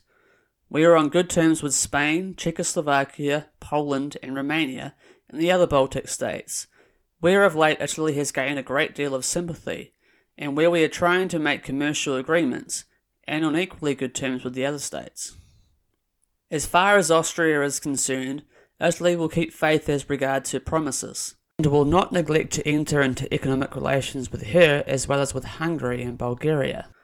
We maintain, as regards Turkey, that what is now an accomplished fact ought to be recognised as such at Lausanne, with the necessary guarantees as to trade in the Straits, European interests and the interests of the small Christian communities. The situation which has arisen in Islam is going to be carefully watched. When Turkey has got what belongs to her, she must not try to obtain more. There will come a day when it will be necessary to say, thus far and no further. The danger of complications in the Balkans, and in consequence in Europe in general, can be avoided by firmness, which will have an increased effect in proportion to the loyalty of the Allies' conduct. We do not forget that there are 44,000 Mohammedans in Romania, 600,000 in Bulgaria, 400,000 in Albania, and 1.5 million in Yugoslavia. A world which the recent victory of the Crescent has exalted, at any rate secretly. As far as Russia is concerned, Italy believes that the moment has come to face the question of her relations with that country in their actual reality, but this apart from internal conditions in that country, with which we, as a government, do not wish to interfere, since in our turn we shall admit of no interference in our home affairs. In consequence, we are disposed to consider the possibility of a definite solution of the situation. As regards the presence of Russia at Lausanne, Italy has supported the most liberal point of view and does not despair of its eventual triumph, although thus far she has only been invited to discuss the single question of the Dardanelles. Our relations with the United States are very good, and I shall make it my care to see that they are improved, especially as regards a close economic cooperation. A commercial treaty with Canada is on the point of being signed. We are on cordial terms with the republics of Central and South America, and especially with Brazil and the Argentine, where millions of Italians live. They must not be denied the possibility of taking part in the local political life around them, which will not estrange them from, but rather bind them all closer to their mother country. As for economic and financial problems, Italy will maintain, in the approaching conference at Brussels, that debts and reparations form an indivisible binomial. In order to carry out this policy of dignity and regard for our national interests, we need to have at the Ministry for Foreign Affairs a central staff competent to deal with the new necessities of the national life and of the increased prestige of Italy in the world. Applause. End of section 33. Section 34 of Mussolini as revealed in his political speeches. 16th November 1922, the policy of fascismo for Italy, economy, work and discipline. Same speech delivered in the chamber, 16th November 1922. Honorable Mussolini. Honorable members, the policy we shall follow as regards the country itself can be summed up in 3 words: economy, work and discipline. The financial problem is a fundamental one. The balancing of the state budget must be accomplished as soon as possible by a regime of careful administration, intelligence in the use of money, the utilization of all the productive forces of the nation, and the removal of the trappings of war. Loud applause. For further information as regards the financial question, which, though serious, is open to rapid improvement, I refer you to my colleague Tangara, who will give you information when the financial measures are discussed. He who talks of work talks of the productive middle classes in the towns and in the country. It is not a question of privilege for the first or for privilege for the second, but of the safeguarding of all the interests which are in accordance with national production. The proletariat which works and whose well-being concerns us, though not from weak demagogic motives, has nothing to fear, nothing to lose, and everything to gain from a financial policy which preserves the balance of the state and prevents bankruptcy, which would have a disastrous effect, especially among the humbler classes. Our policy as regards emigration must free itself of an excessive paternalism, while at the same time an Italian who emigrates must know that his interests will be securely guarded by the representatives of his country abroad.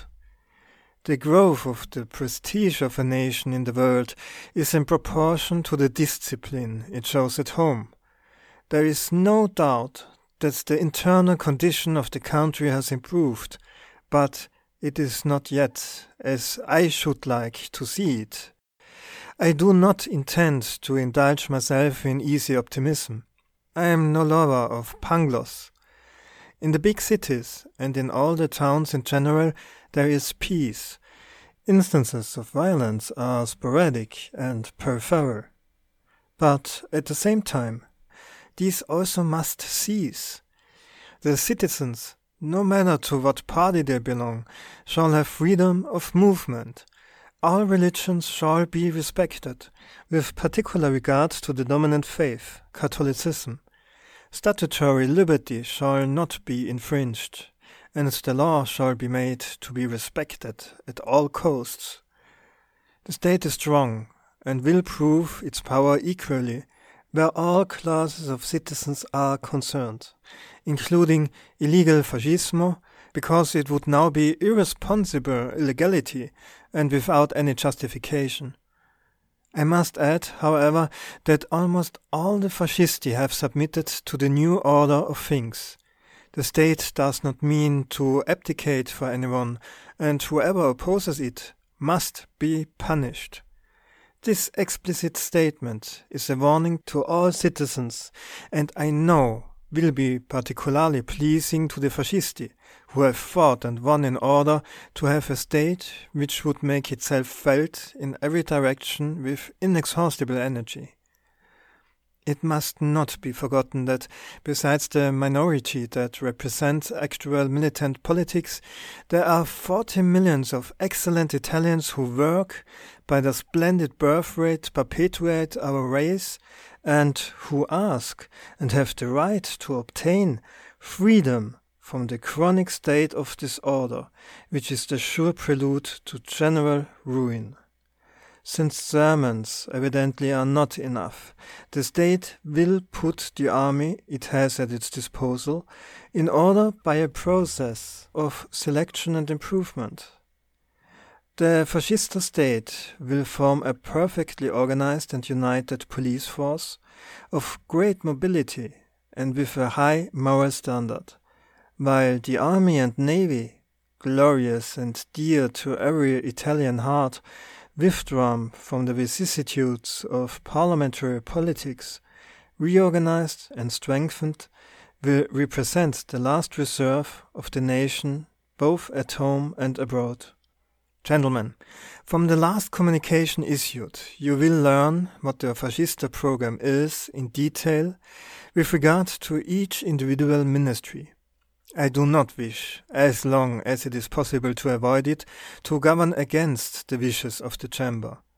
But the Chamber must understand the peculiar position it holds, which makes it liable to dismissal in 2 days or in 2 years. Laughter. We ask for full powers because we wish to take full responsibility. Without full powers, you know perfectly well that not a penny I say, would be saved. By this we do not intend to exclude the possibility of voluntary cooperation, which we shall cordially accept, whether it be from deputies, senators, or single competent citizens. We have, every one of us, a religious sense of the difficulty of our task. The country encourages us and waits. We shall not give you further words, but facts. Let us solemnly and formally pledge ourselves to balance the budget, and we shall do it. We wish to have a foreign policy of peace, but at the same time it must be dignified and firm, and we shall have it. None of our enemies, past or present, need deceive themselves about the rapidity of our advent to power. Laughter. Comments. Our government has a formidable hold upon the hearts of the people and is supported by the best elements in the country. There is no doubt that in these last days an enormous step has been taken towards spiritual unity. The Italian nation has found herself again, from the north to the south, from the continent to those generous islands which shall no more be forgotten. Applause. From Rome to the industrious colonies of the Mediterranean and the Atlantic. Gentlemen, do not throw useless words at the nation. 52 requests to speak on my lists is too much. Let us work, rather, with pure hearts and ready brains, to assure the prosperity and the greatness of the country. And may God help me to carry my arduous task to a victorious end. Loud applause. Many deputies come down to congratulate the President. End of section 34. Section 35 of Mussolini as revealed in his political speeches. Section 35, 27th November 1922. Conscientious general diagnosis of the conditions of the country and its foreign policy. Sitting of 27th November 1922, Senate. Honourable Mussolini. Honourable Senators, I have listened with deep interest and attention to all the speeches touching upon various subjects which have been delivered in this hall. The ministers directly concerned can answer to the different individual questions. I shall limit myself to confuting some of the statements which can be said to be of a general order. Of course, if the vote of the Senate be unanimous, it will please me. Laughter. But you must not believe that unanimity flatters me excessively. I entertain a thorough contempt for those who have more or less clamorously sided with me in these last days. They are so often the kind of people who follow the fair wind and are ready to tumble headlong over to the other side when the wind changes direction. Laughter. I prefer sincere enemies to doubtful friends. Of the speeches delivered in this hall, some have a particular importance, as for instance that, generally optimistic, of Senator Conti, which reminded me of the analogous speech, also optimistic, delivered in the chamber by the Honourable Boisi. This favourable view of economic conditions in Italy, coming thus from ahead of the proletariat and ahead of the great Italian industries, is a curious coincidence and certainly of good omen. A neat surgical operation. I owe a special answer to Senator Albertini. I admire his faith in pure liberalism, but I take the liberty to remind him that constitutionalism in England, liberalism in France, in fact all the ideas and doctrines which have in common the name of liberalism, spring out of a fierce revolutionary travail without which, today, Signor Albertini would not, very probably, have been able to pay these tributes to pure liberalism. How was it possible to find a way out of this internal crisis, which every day was becoming more alarming and distressing? A temporary and transitional ministry was no longer possible. It did not solve the problem. It hardly delayed it. Consequently, in 2, 3, or 6 months' time at the most, with that mobility of opinions and desires that characterized certain parliamentary circles, we should have found ourselves where we were at the beginning, with nothing gained but the failure which would have aggravated the crisis. Hear, hear. After having thought over the matter deeply, therefore, and having clearly realized the ironic paradox, becoming every day more manifest, of the existence of two states, one the actual state itself, and the other which nobody succeeded in defining, I said to myself at a certain moment that only a neat surgical operation could make one compact state of the two and save the fortunes of the nation. Senator Albertini must not think that this decision was other than the result of long meditation. He must not think that I had not well considered all the dangers and risks of this illegal action. I willed it deliberately. I dare to say more than this, I forced it on. To my mind, there was no other way except by revolution to revive a political class grown enormously tired and discouraged in all its sections. And since experience teaches something, or ought to teach something, to intelligent men, I at once set limits and established rules for my action. I have not gone beyond a certain point. I did not in the least become intoxicated by victory, nor did I take advantage of it. Who could have prevented me from closing Parliament? Who could have prevented me from proclaiming a dictatorship with 2 or 3 men? Who could withstand me? Who could have withstood a movement which consisted not only in 300,000 membership cards but in 300,000 rifles? Nobody. It was I who, for the love of our country, said that it was necessary to subordinate impulse, sentiment, and personal ambition to the supreme interests of the nation, and it was I who put the movement at once on constitutional lines. I have formed a ministry with men from all parties in the House. I did not hesitate to include a member of the old cabinet. I gave importance to technical efficiency and paid no attention to political labels. I formed a coalition ministry and I presented it to the chamber. I asked for its judgment and its vote, and I found that chamber little changed. But when I found out that not less than 33 orators had presented 36 orders of the day, I said to myself that perhaps it was not necessary to abolish Parliament, but that the country would be glad to see it enjoying a holiday for a certain period. Laughter. I have, therefore, no intention of dismissing the chamber, of destroying all the fruits of liberal revolution. I can boast of all this philosophically from a point of view which might almost be called negative. But philosophy must be silent in the face of political necessity. Let us speak frankly. What is this liberalism put into practice? Because if there is anyone who believes that, to be a true liberal, it is necessary to give some hundreds of irresponsible people, fanatics and scoundrels, the power of ruining 40 millions of Italians, I refuse absolutely to give them this power. Applause.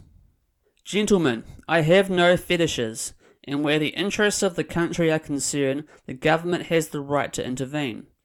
If it did not do so, it would be inadequate the first time and the next time suicidal. Respect for the Constitution. I do not intend to deviate from the Constitution or to improvise.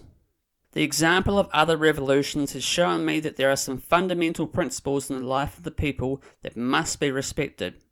Hear, hear. I do not intend that national discipline shall be any longer merely a word. I do not intend that the laws shall be any longer a blunt weapon. Hear, hear. I do not intend that liberty shall degenerate into license. I do not intend, either, to remain above the fray among those who love, who work for, and who are ready to sacrifice themselves for the nation, or, on the other hand, among those who are ready to do the reverse. It was for just such a foolish Rolandism that this last government failed. One cannot remain above the fray when the moral forces which are the foundation of the national community are at stake, and nobody can say that a national policy, understood thus, is reactionary. For me, all these names of left and right, of conservative, aristocracy, and democracy are so many empty academic terms. They serve occasionally to distinguish, but more often to confuse. I shall not follow an anti-proletariat policy, for reasons national and other than national. We do not want to oppress the proletariat. We do not want to drive it back into humiliating conditions of life. On the contrary, we want to elevate it materially and spiritually, but not because we think that the masses, the populace, could create a special type of civilization in the future. Let us leave this kind of ideology to those who profess themselves to be ministers of this mysterious religion. The reasons for which we wish to follow a policy of proletarian welfare are quite different. They lie in the interests of the nation. They are dictated by the reality of facts, by the conviction that no nation can be united and at peace if 20 millions of workmen are condemned to live in humiliating and inadequate conditions of life. And it may be, nay, it is certain that our labour policy, or rather anti-demagogic policy, because we cannot promise the paradise we do not possess, will ultimately prove to be much more useful to those same working classes than the other policy which, like an oriental mirage, has hypnotized and mystified them into a vain attitude of waiting. Approval. The military organization of Fascismo. What will you do with the military organization of Fascismo? I have been asked. This military organization gave Rome an imposing spectacle. There were 52,000 black shirts, and they left Rome within the 24 hours prescribed by me. They obey. I dare even to go further and to say that they have the mysticism of obedience. I do not intend to disperse these exuberant forces, not only for the sake of Fascismo itself, but in the interest of the nation. What I shall impose upon Fascismo is the discontinuance of all the acts for which there is now no necessity. Hear, hear.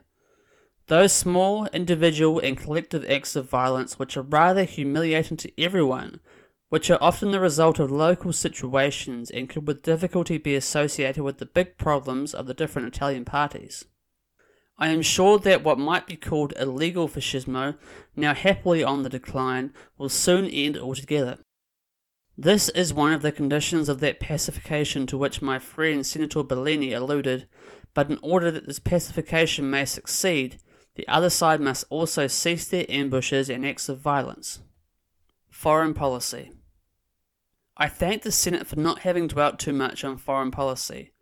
I am particularly glad that Fascismo has universally accepted with enthusiasm my firm decision as regards the application of treaties, because if I do not allow illegality in internal policy, still less shall I allow it in foreign affairs.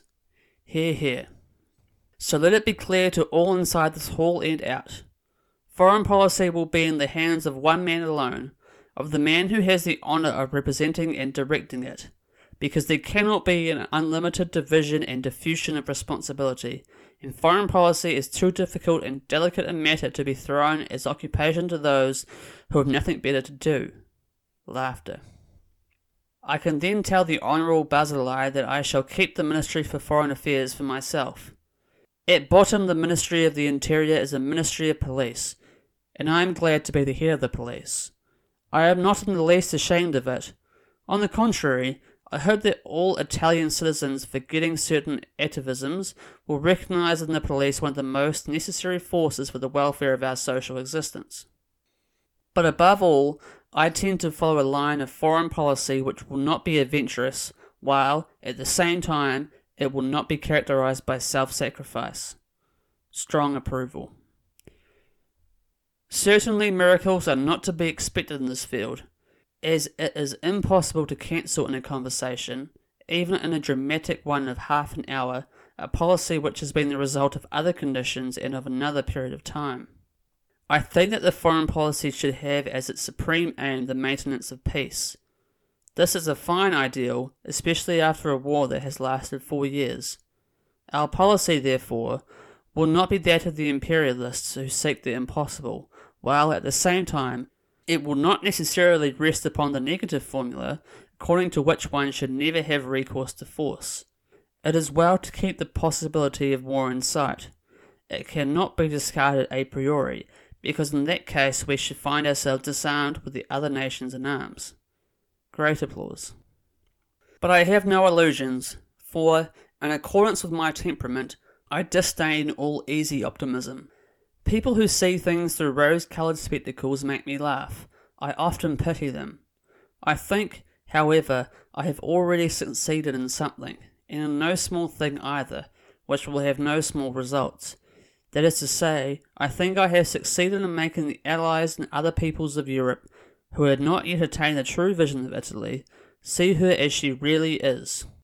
Not as something vaguely prehistoric, not the Italy of monuments and libraries, all most respectable things, but Italy as I see her born under my eyes, the Italy of today, overflowing with vitality, prepared to give herself a new lease of life, pregnant with serenity and beauty, an Italy which does not live like a parasite on the past, but is prepared to build up her own future with her own forces and through her own work and martyrdom.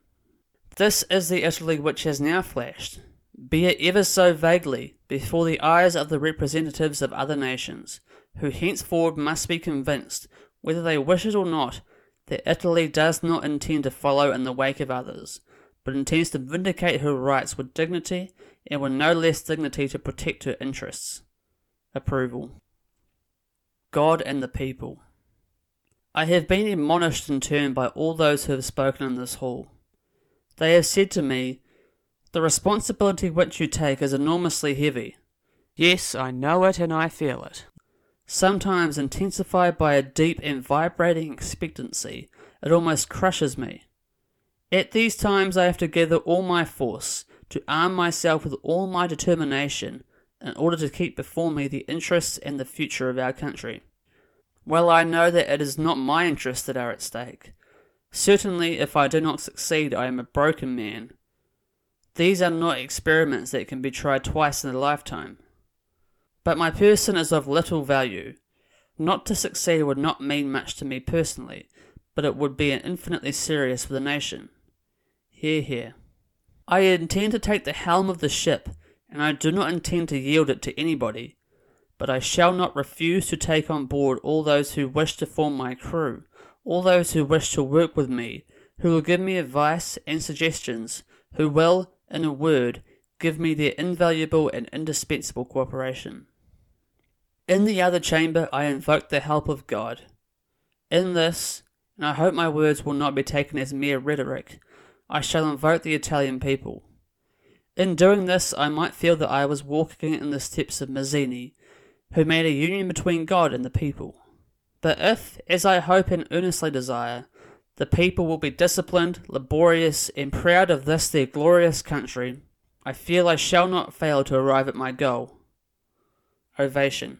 The ministers and many senators advance to congratulate the orator. End of section 35. Section 36 of Mussolini as revealed in his political speeches. 12th December, 1922. I remain the head of Fascismo, although the head of the Italian government. Speech delivered in London, 12th December 1922, before the Fascisti. Fascisti, you must feel that in this last month the Italian people have raised themselves considerably in the eyes of all the other nations. Everybody knows now that A new and vigorous Italy was born in those historic days of October. Remember that the revolution was great, but that it is not over, indeed that it has hardly begun. Hard tasks and heavy responsibilities await us. I remain the head of Fascismo, although the head of the government. Beneath these official clothes, which I wear as a duty, I shall keep the Fascista uniform, just as I wore it before His Majesty when he summoned me to form a new cabinet. Fascista Italy, I assure you, is in very strong hands. All our enemies know that every attempt at revolt will be inexorably crushed. The old Italy is dead, and will not come to life again. The men who gave their lives in the war will prevent it. Those who fell in the Fascista war, no less sacred and necessary, will prevent it. The living will prevent it. We here and everywhere are ready for any battle, so that we may uphold the foundations of our race and our history. The time has come to face serenely the sons of other nations. The era of renunciations and obligations is past. The head of the government tells you this. You asked me to come here upon this occasion of the inauguration of the London section of the Fascista Party. I present you with your banner. Keep it as you keep alive the flame of that faith for which so many fine young men have died. Keep it for the fortunes of Italy and Fascismo. End of section 36. Section 37 of Mussolini as revealed in his political speeches. 2nd January 1923. Our task in history is to make a united state of the Italian nation. Speech delivered 2nd January 1923 upon the occasion of the ministerial reception in Palazzo Chigi at Rome, in answer to the Honorable Teofilo Rossi, Minister of Industry and Commerce, who had concluded his address to the President by saying the victorious Greeks returning from Troy through the storm cried, Nil desperandum teucro duce et auspice teucro. We in our turn will say Nil desperandum, while at the helm of the state there is a man like Benito Mussolini. Dear colleagues, let me first of all say how happy I am that we should have met in these magnificent rooms which furnish evidence of the strength and beauty of our race, and are also a testimony of our victory, as, if I am not mistaken, these were the apartments of an enemy's embassy. I was very much touched by the words spoken just now by our colleague Rossi. The nation as a whole is not deceived, and follows with brotherly sympathy the work of our government. It is aware of the difficulties we have to overcome, difficulties which arise from the double work of demolition and reconstruction, which we have undertaken simultaneously. The nation, little by little, is being restored to order. There are more than 10,000 communes in Italy, and there is no reason to fear a catastrophe because there is a quarrel, without any particular positive importance, in one of them during the critical days of Saturday and Sunday. All this does preoccupy me, however, and I intend by every means possible to get the nation back into a state of general discipline that will be above all sects, factions, and parties. There was an Italian people who had not yet become a nation. The travail of 50 years of history, and above all the last war, has made them a nation. The task in history which awaits us is this, to make a state of this nation, that is to say, a moral idea which is personified and expressed in a system of individual, responsible hierarchies composed of men who, from the first to the last, feel it a pride and a privilege to fulfill their duty. This work, seen from the standpoint of historical development, cannot be completed in 2 months, and probably not even in 2 years. But this is the direction in which our government is working, and every decision we make and every act we achieve is guided by the necessity of establishing one united state, which will be the only depository of our history and of the future and the strength of the Italian nation. It is a difficult and arduous undertaking, but life would not be worth living if we did not face these tasks, and if we had not the satisfaction of having met them all the more serenely for their difficulty. No, I am certain that we shall not frustrate the legitimate hopes of the Italian people. We can and we will adopt a policy of wisdom and severity towards the people and towards ourselves. We must foster the ideals of the nation, and deal relentlessly with the slightest manifestation of lack of discipline. I too should like to quote from the tales of ancient Greece. When the Spartan mothers presented their departing sons with their shields, it was with these words, "Either with this or on it." Now I should like our programs to be inspired by this idea, for with this program and with this only shall we win. Through our efforts, our work, and our suffering will rise that powerful, prosperous, and peaceful Italy of which we dream, which we long for and desire to see. Long live Italy! End of section 37. Section 38 of Mussolini as revealed in his political speeches. Section 38. 15th January 1923. The Advance in the Ruhr District. Speech delivered at Rome, 15th January 1923, before the members of the Cabinet. The Prime Minister. Honourable colleagues, the most important event of these last few days in the international world has been the French advance on the Ruhr. It is well to establish clearly the attitude of Italy with regard to this advance, since, for political reasons and also for reasons connected with the stock exchange, it has purposely not been properly estimated. It is necessary to go back to the Conference of Paris and the rejection of Bonar Law's proposals on the part of Italy, France, and Belgium in order to understand the line of conduct adopted by the Italian government. It is a fact that each one of the powers in the Entente has taken up an attitude of its own due to its own particular conditions. Without taking into consideration the Americans who have withdrawn their troops from the Rhine, this is the position of the powers. England has not joined with France, but has not decided, at any rate up to the present, to recall her troops from German soil, nor has she changed in her friendly attitude towards France, as was set forth by the most recent communications from the Foreign Office.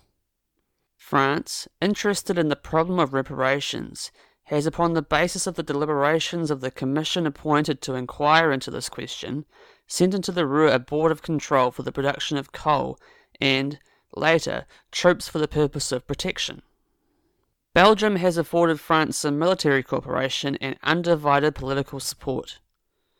Italy has only given political and technical support, sending her engineers to the Ruhr. Our country could not isolate herself without committing a very grave mistake.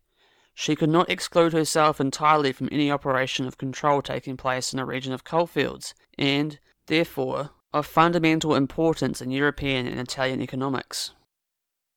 As regards the project for a continental alliance directed against England, such an idea simply does not exist. The Italian government never suggested such a thing, and in any case would never have been able to consider the possibility of a continental union against England, both on account of her importance in the economic life of the continent and of existing relations between Italy and that country. It is true, on the contrary, that the Italian government had advised France to limit, as far as possible, the military character of the advance in the Ruhr district, and not to reject all possibilities of agreement in this burning question. But if this understanding, which would give peace to Europe, were to be realized, it is the opinion of Italy that it could not come about without the cooperation of England. Italy, which has no coal, cannot afford the luxury of renunciations and isolation, but it is as well to make it clear, because it is the truth, that Italian policy upon this occasion, as upon all others, is inspired by considerations of a general nature, as decided in the Memorandum of London, for the protection of Italian interests and of European economics generally. The Italian government thinks that if there is a possibility of agreement, and it works in this direction, it would be a grave mistake on the part of Germany to refuse it. It seems as if a détente between the French command and some of the industrial magnates of the Ruhr district has already taken place. As for the mass of the workmen, it appears as if they do not intend to put insuperable difficulties in the way of the work of control. The payment of the quota for the 15th January is postponed until the end of the month. There are, therefore, 15 days of useful time, sufficient to mend the situation. It does not seem improbable that the French will support the Italian project presented at London upon the subject of reparations. As for the attitude of the Soviet government, It appears to be very circumspect and has not changed from that previously manifested, though only in words, towards the German proletariat. From Lucerne comes satisfactory news. I have the pleasure of announcing that, in some of the very delicate questions which seem to be leading to a rupture, such as that of minorities, if an agreement has been reached, it has been due to the wise and level-headed work of the Italian delegation. Without discussion, the declarations of the Prime Minister are unanimously approved. The Great Fascista Council. My colleagues in the Cabinet will certainly have read with attention the deliberations of the Great National Council of the Fascisti, and have noticed the importance of their character. It is an essentially political organisation which, however, does not encroach in any way upon the sphere of action of the government represented by the Cabinet. In fact, none of the legislative measures passed or to be passed by the Cabinet were made the subject of discussion by the Fascista Council.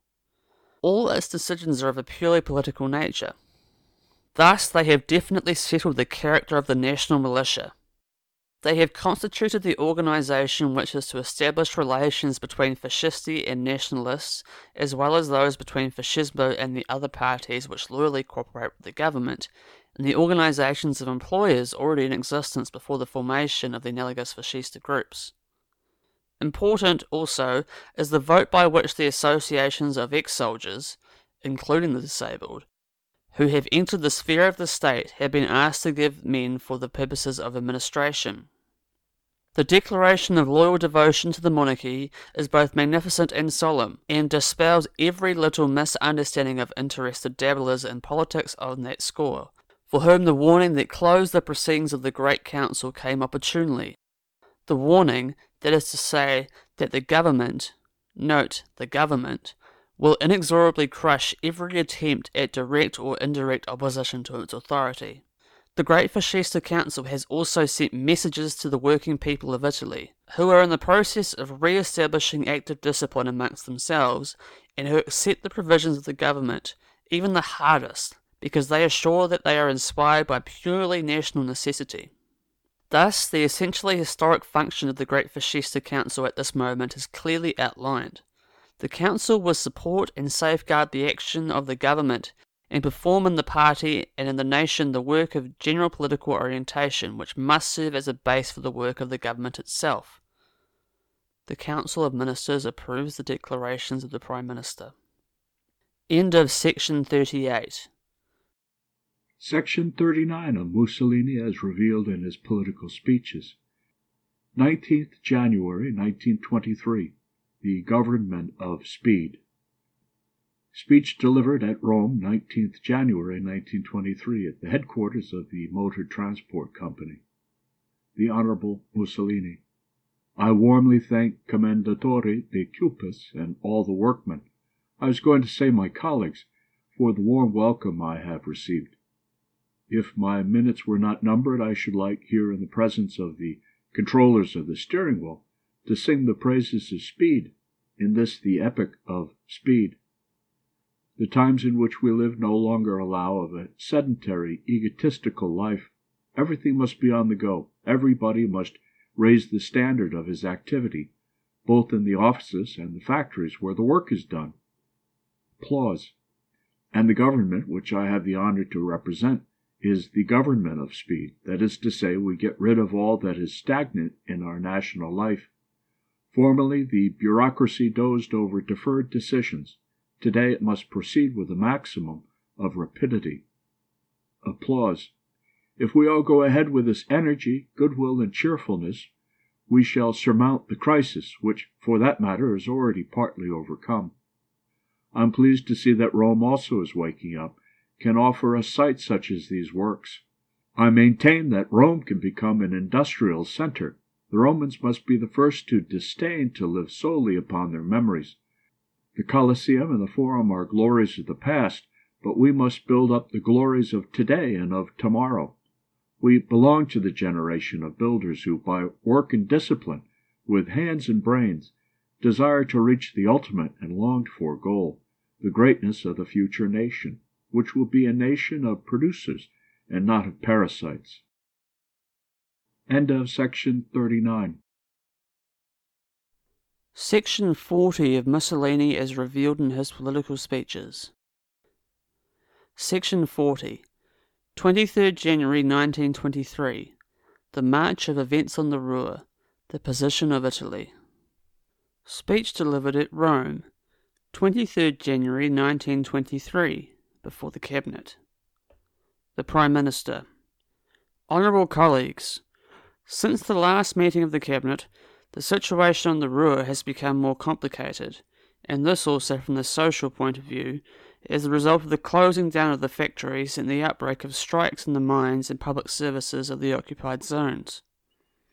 In order to understand the attitudes of the different powers, and the fact that these attitudes have not undergone any changes worthy of note, it is necessary to summarise briefly the events of these last few days of high tension, political and economic.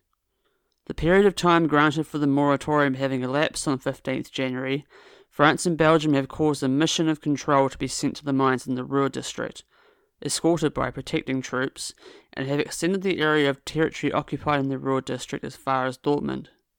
On 16th January, the French government gave notice that the industrial magnates on the Ruhr had declared that they had received orders from the German government not to hand over any more coal.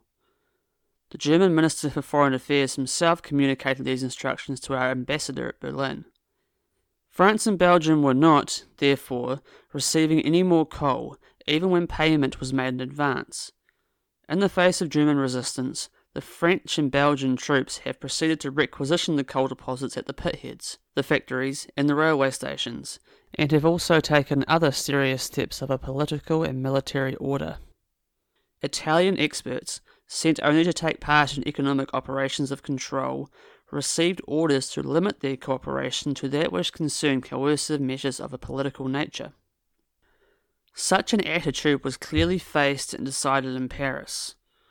On the strength of the decision made on 26 December by the Commission of Reparations, which reported the failure of Germany, as regards Italy also, to supply wood, France and Belgium decided to proceed to the exploitation of the Crown and communal forests in the Rhine territory. Germany had, besides, made it known that coal supplies and cattle would be refused to France and Belgium by way of both reparation and restitution. The Commission of Reparations in its decision of 16th January verified this intentional failure on the part of Germany from the 12th January and notified it to the government. As a result of this, France and Belgium decided to take possession of the west customs frontier of Germany in the occupied zone. The Italian government took over control of the customs and also of the forests, this being included among the measures which the Italian memorandum had reserved as a security in the case of the concession of the moratorium. But it asked the French government what was going to be the extent to which the action was to be carried. The French government replied that the occupation of the Ruhr was not of a military character, but was for the protection of French technical bodies, which were very numerous in the occupied area.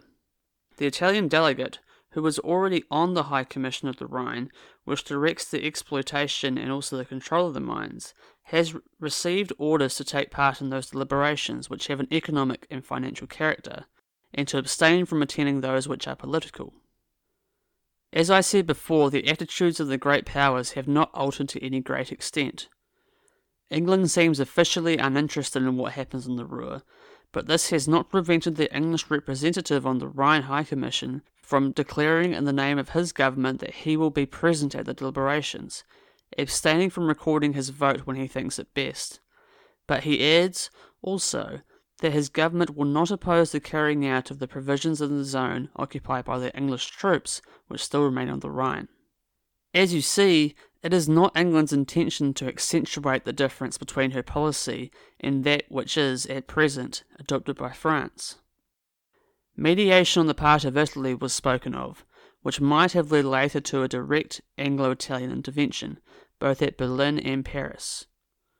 An offer of real mediation does not exist, and cannot be made without the certainty that it would be accepted with a certain favour.